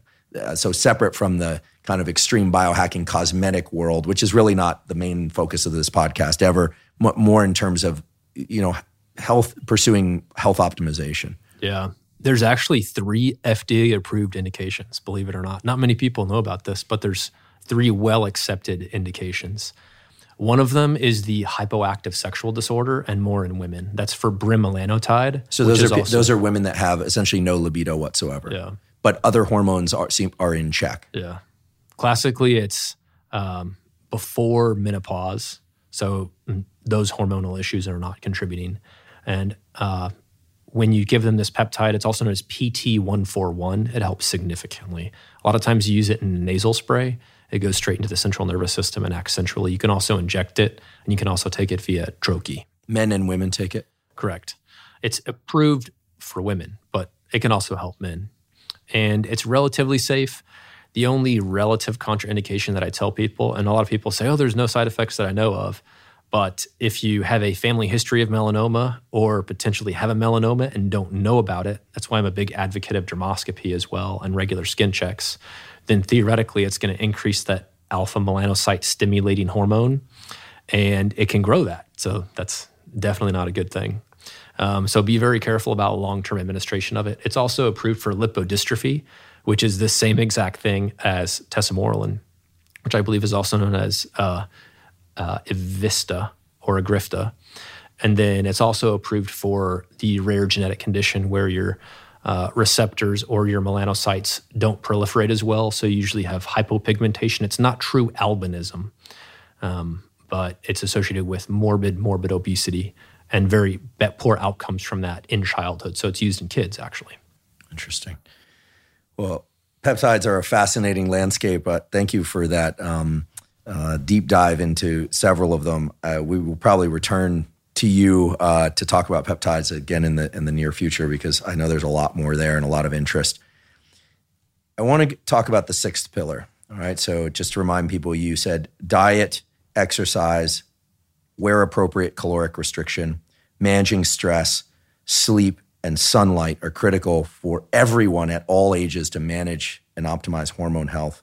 Then you have the 6th category, which is a really intriguing one, which is spirit, which is a kind of unusual thing to hear coming from a medical doctor, except that I have many colleagues and indeed our former director of the National Institutes of Health, Francis Collins, has talked about this notion of spirit. We've talked about belief effects on this podcast before with Ali Crum, how one's understanding of the things that they do and their world in general really creates an important effect on everything at the level of physiology, not just psychology. So as a physician, how do you conceptualize this spiritual aspect, and how do you talk to patients about this, given that people walking into your clinic presumably have a bunch of different religious and not a-religious backgrounds? I'm sure some are atheists, some are probably strong believers. How do you deal with that, and how should people think about this? Yeah, I believe it is surprisingly well received. You wouldn't think at first glance that a patient really wants to talk about their spiritual health with their doctor. But the way I think about it, and the way that it really is it's like a Venn diagram, and you have a body and a mind and a soul. And you can't have one healthy without the other healthy. Even if your mental health is phenomenal, and even if your physical health is phenomenal, the mental aspect of spirituality, if that piece is not there, then that's going to affect your body physiologically as well. And Ali Crum's done some excellent work. There's also been a lot of other studies regarding prayer. And I'm a Christian, I believe in God, and that gives me a lot of that resilience and motivation. It gives me the cornerstone or the groundwork, how I can interact with life. And regardless if someone's an atheist, or regardless of what someone believes as far as religion or the origin of the species, they can know that their spirituality is going to have a profound effect on their mental and physical health as well. People like to compartmentalize it. So they like to talk to their doctor only about the physical health because it's comfortable to do that. They only talk to their pastor or a mom or Reiki healer for their spiritual health, and they just talk to their therapist or psychiatrist about their mental health. But you need to bring all three of those things together. It's well known that interdisciplinary clinics lead to improved patient outcomes, and that's just disciplines within medicine. So that's just doctors that are specializing in this or this. So this takes a step back and in the upper part of that tree before you reach those dichotomies or the split-offs. You have your body and your mind and your soul, so your spiritual health and your mental health and your physical health. So if you're in line in all three of those things, that builds the cornerstone for the rest of your health and the rest of your life. So if someone comes into your clinic and they say they're feeling one way in their body, they're feeling one way in their emotional life, you run their charts, you get their blood work, and they're an atheist or they're agnostic. What are some of the 6 pillar practices that they can consider that are in keeping with their atheism or agnosticism? Because I have to assume that people who are participate or feel that they belong to a particular religious sect will have particular prescriptives from those religious sects that will direct them towards particular types of prayer. But how would somebody who doesn't have a prescriptive coming to them from some other source, what could they do or would they do? Yeah, so I certainly don't force prayer on anybody or anything like that. But it's my belief that especially being an agnostic, it's almost the hardest thing, because if you're an atheist, then you have some groundwork and you have some spirituality, even if it has to do with the human spirit's interaction with the environment, things that can't be physically explained well, phenomenon like the work that Ali Crum does. But if you're agnostic, you're still trying to find that. So I hope that everybody does find what they truly believe in as far as their own spirituality. But that's a personal journey.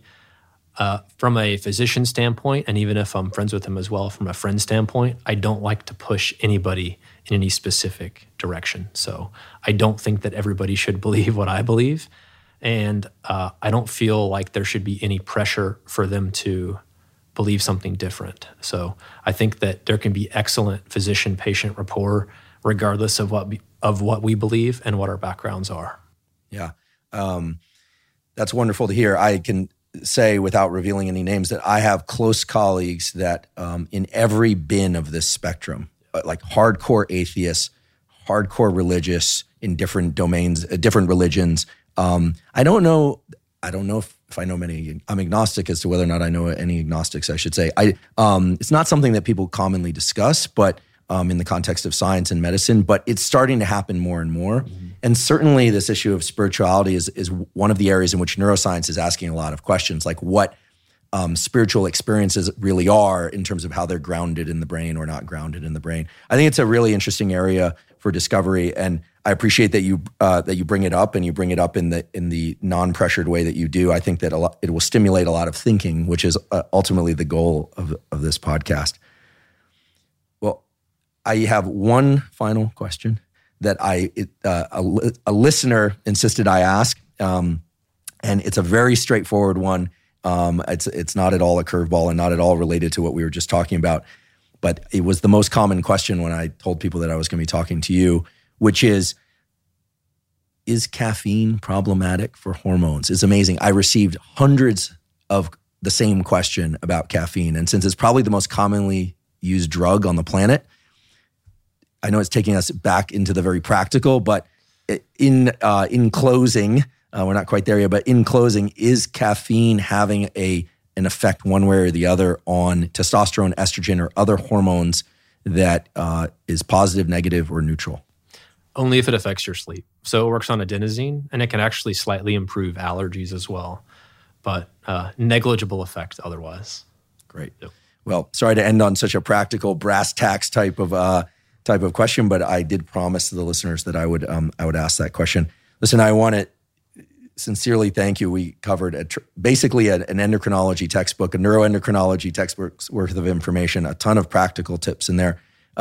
Where can people find out more about you? We will certainly provide links. And I guess the other question is, are you taking patients? I'm sure you'll hear that in the various venues where people can contact you. But where are you active in terms of public-facing work? I'm active on Instagram, Kyle Gillette MD. I'm also active on the social medias of my brand new clinic, which is Gillette Health. That's at Gillette Health on Instagram or GilletteHealth.com. Great. We'll provide links to those. And I should say that the content you've been putting out on Instagram is terrific, because you actually point to specific studies and you put things into actionable context, which is very meaningful for me. Kyle, Dr. Gillette, I should say, thanks so much for your time. I really appreciate it. I know the listeners will too. Thank you. My pleasure. Thank you for joining me for my discussion about hormone health and optimization with Dr. Kyle Gillette. As you just heard, he is a treasure trove of actionable, clear information. And again, you can find him teaching more about hormones and other aspects of health on Instagram at Kyle Gillette. That's Gillette with 2 T's and 2 L's, but no E. Kyle Gillette MD on Instagram, and Gillette Health on all other platforms. And if you would like more information about his practice, you can find that at GilletteHealth.com. If you're learning from and or enjoying this podcast, please subscribe to us on YouTube. That's a terrific zero-cost way to support the podcast. In addition, please subscribe to the podcast on Spotify and Apple. And on Apple, you have the opportunity to leave us up to a 5-star review. If you have questions or comments about this or any episode of the Huberman Lab podcast, or if you'd like to suggest topics that you'd like us to cover or guests that you would like me to talk to, please put that in the comments section on YouTube. In addition, please check out the sponsors mentioned at the beginning of today's episode. That is the best way to support the podcast. And as mentioned at the beginning of today's episode, we are now partnered with Momentous Supplements because they make single ingredient formulations that are of the absolute highest quality, and they ship international. If you go to livemomentous.com/Huberman, you will find many of the supplements that have been discussed on various episodes of the Huberman Lab podcast, and you will find various protocols related to those supplements. If you're not already following us on Instagram and Twitter, please do so. It's Huberman Lab on both Instagram and Twitter. And there I cover science and science-based tools, some of which overlap with the contents of the Huberman Lab podcast, but much of which is distinct from the contents of the Huberman Lab podcast. Thank you once again for joining me for today's discussion with Dr. Kyle Gillette. And as always, thank you for your interest in science.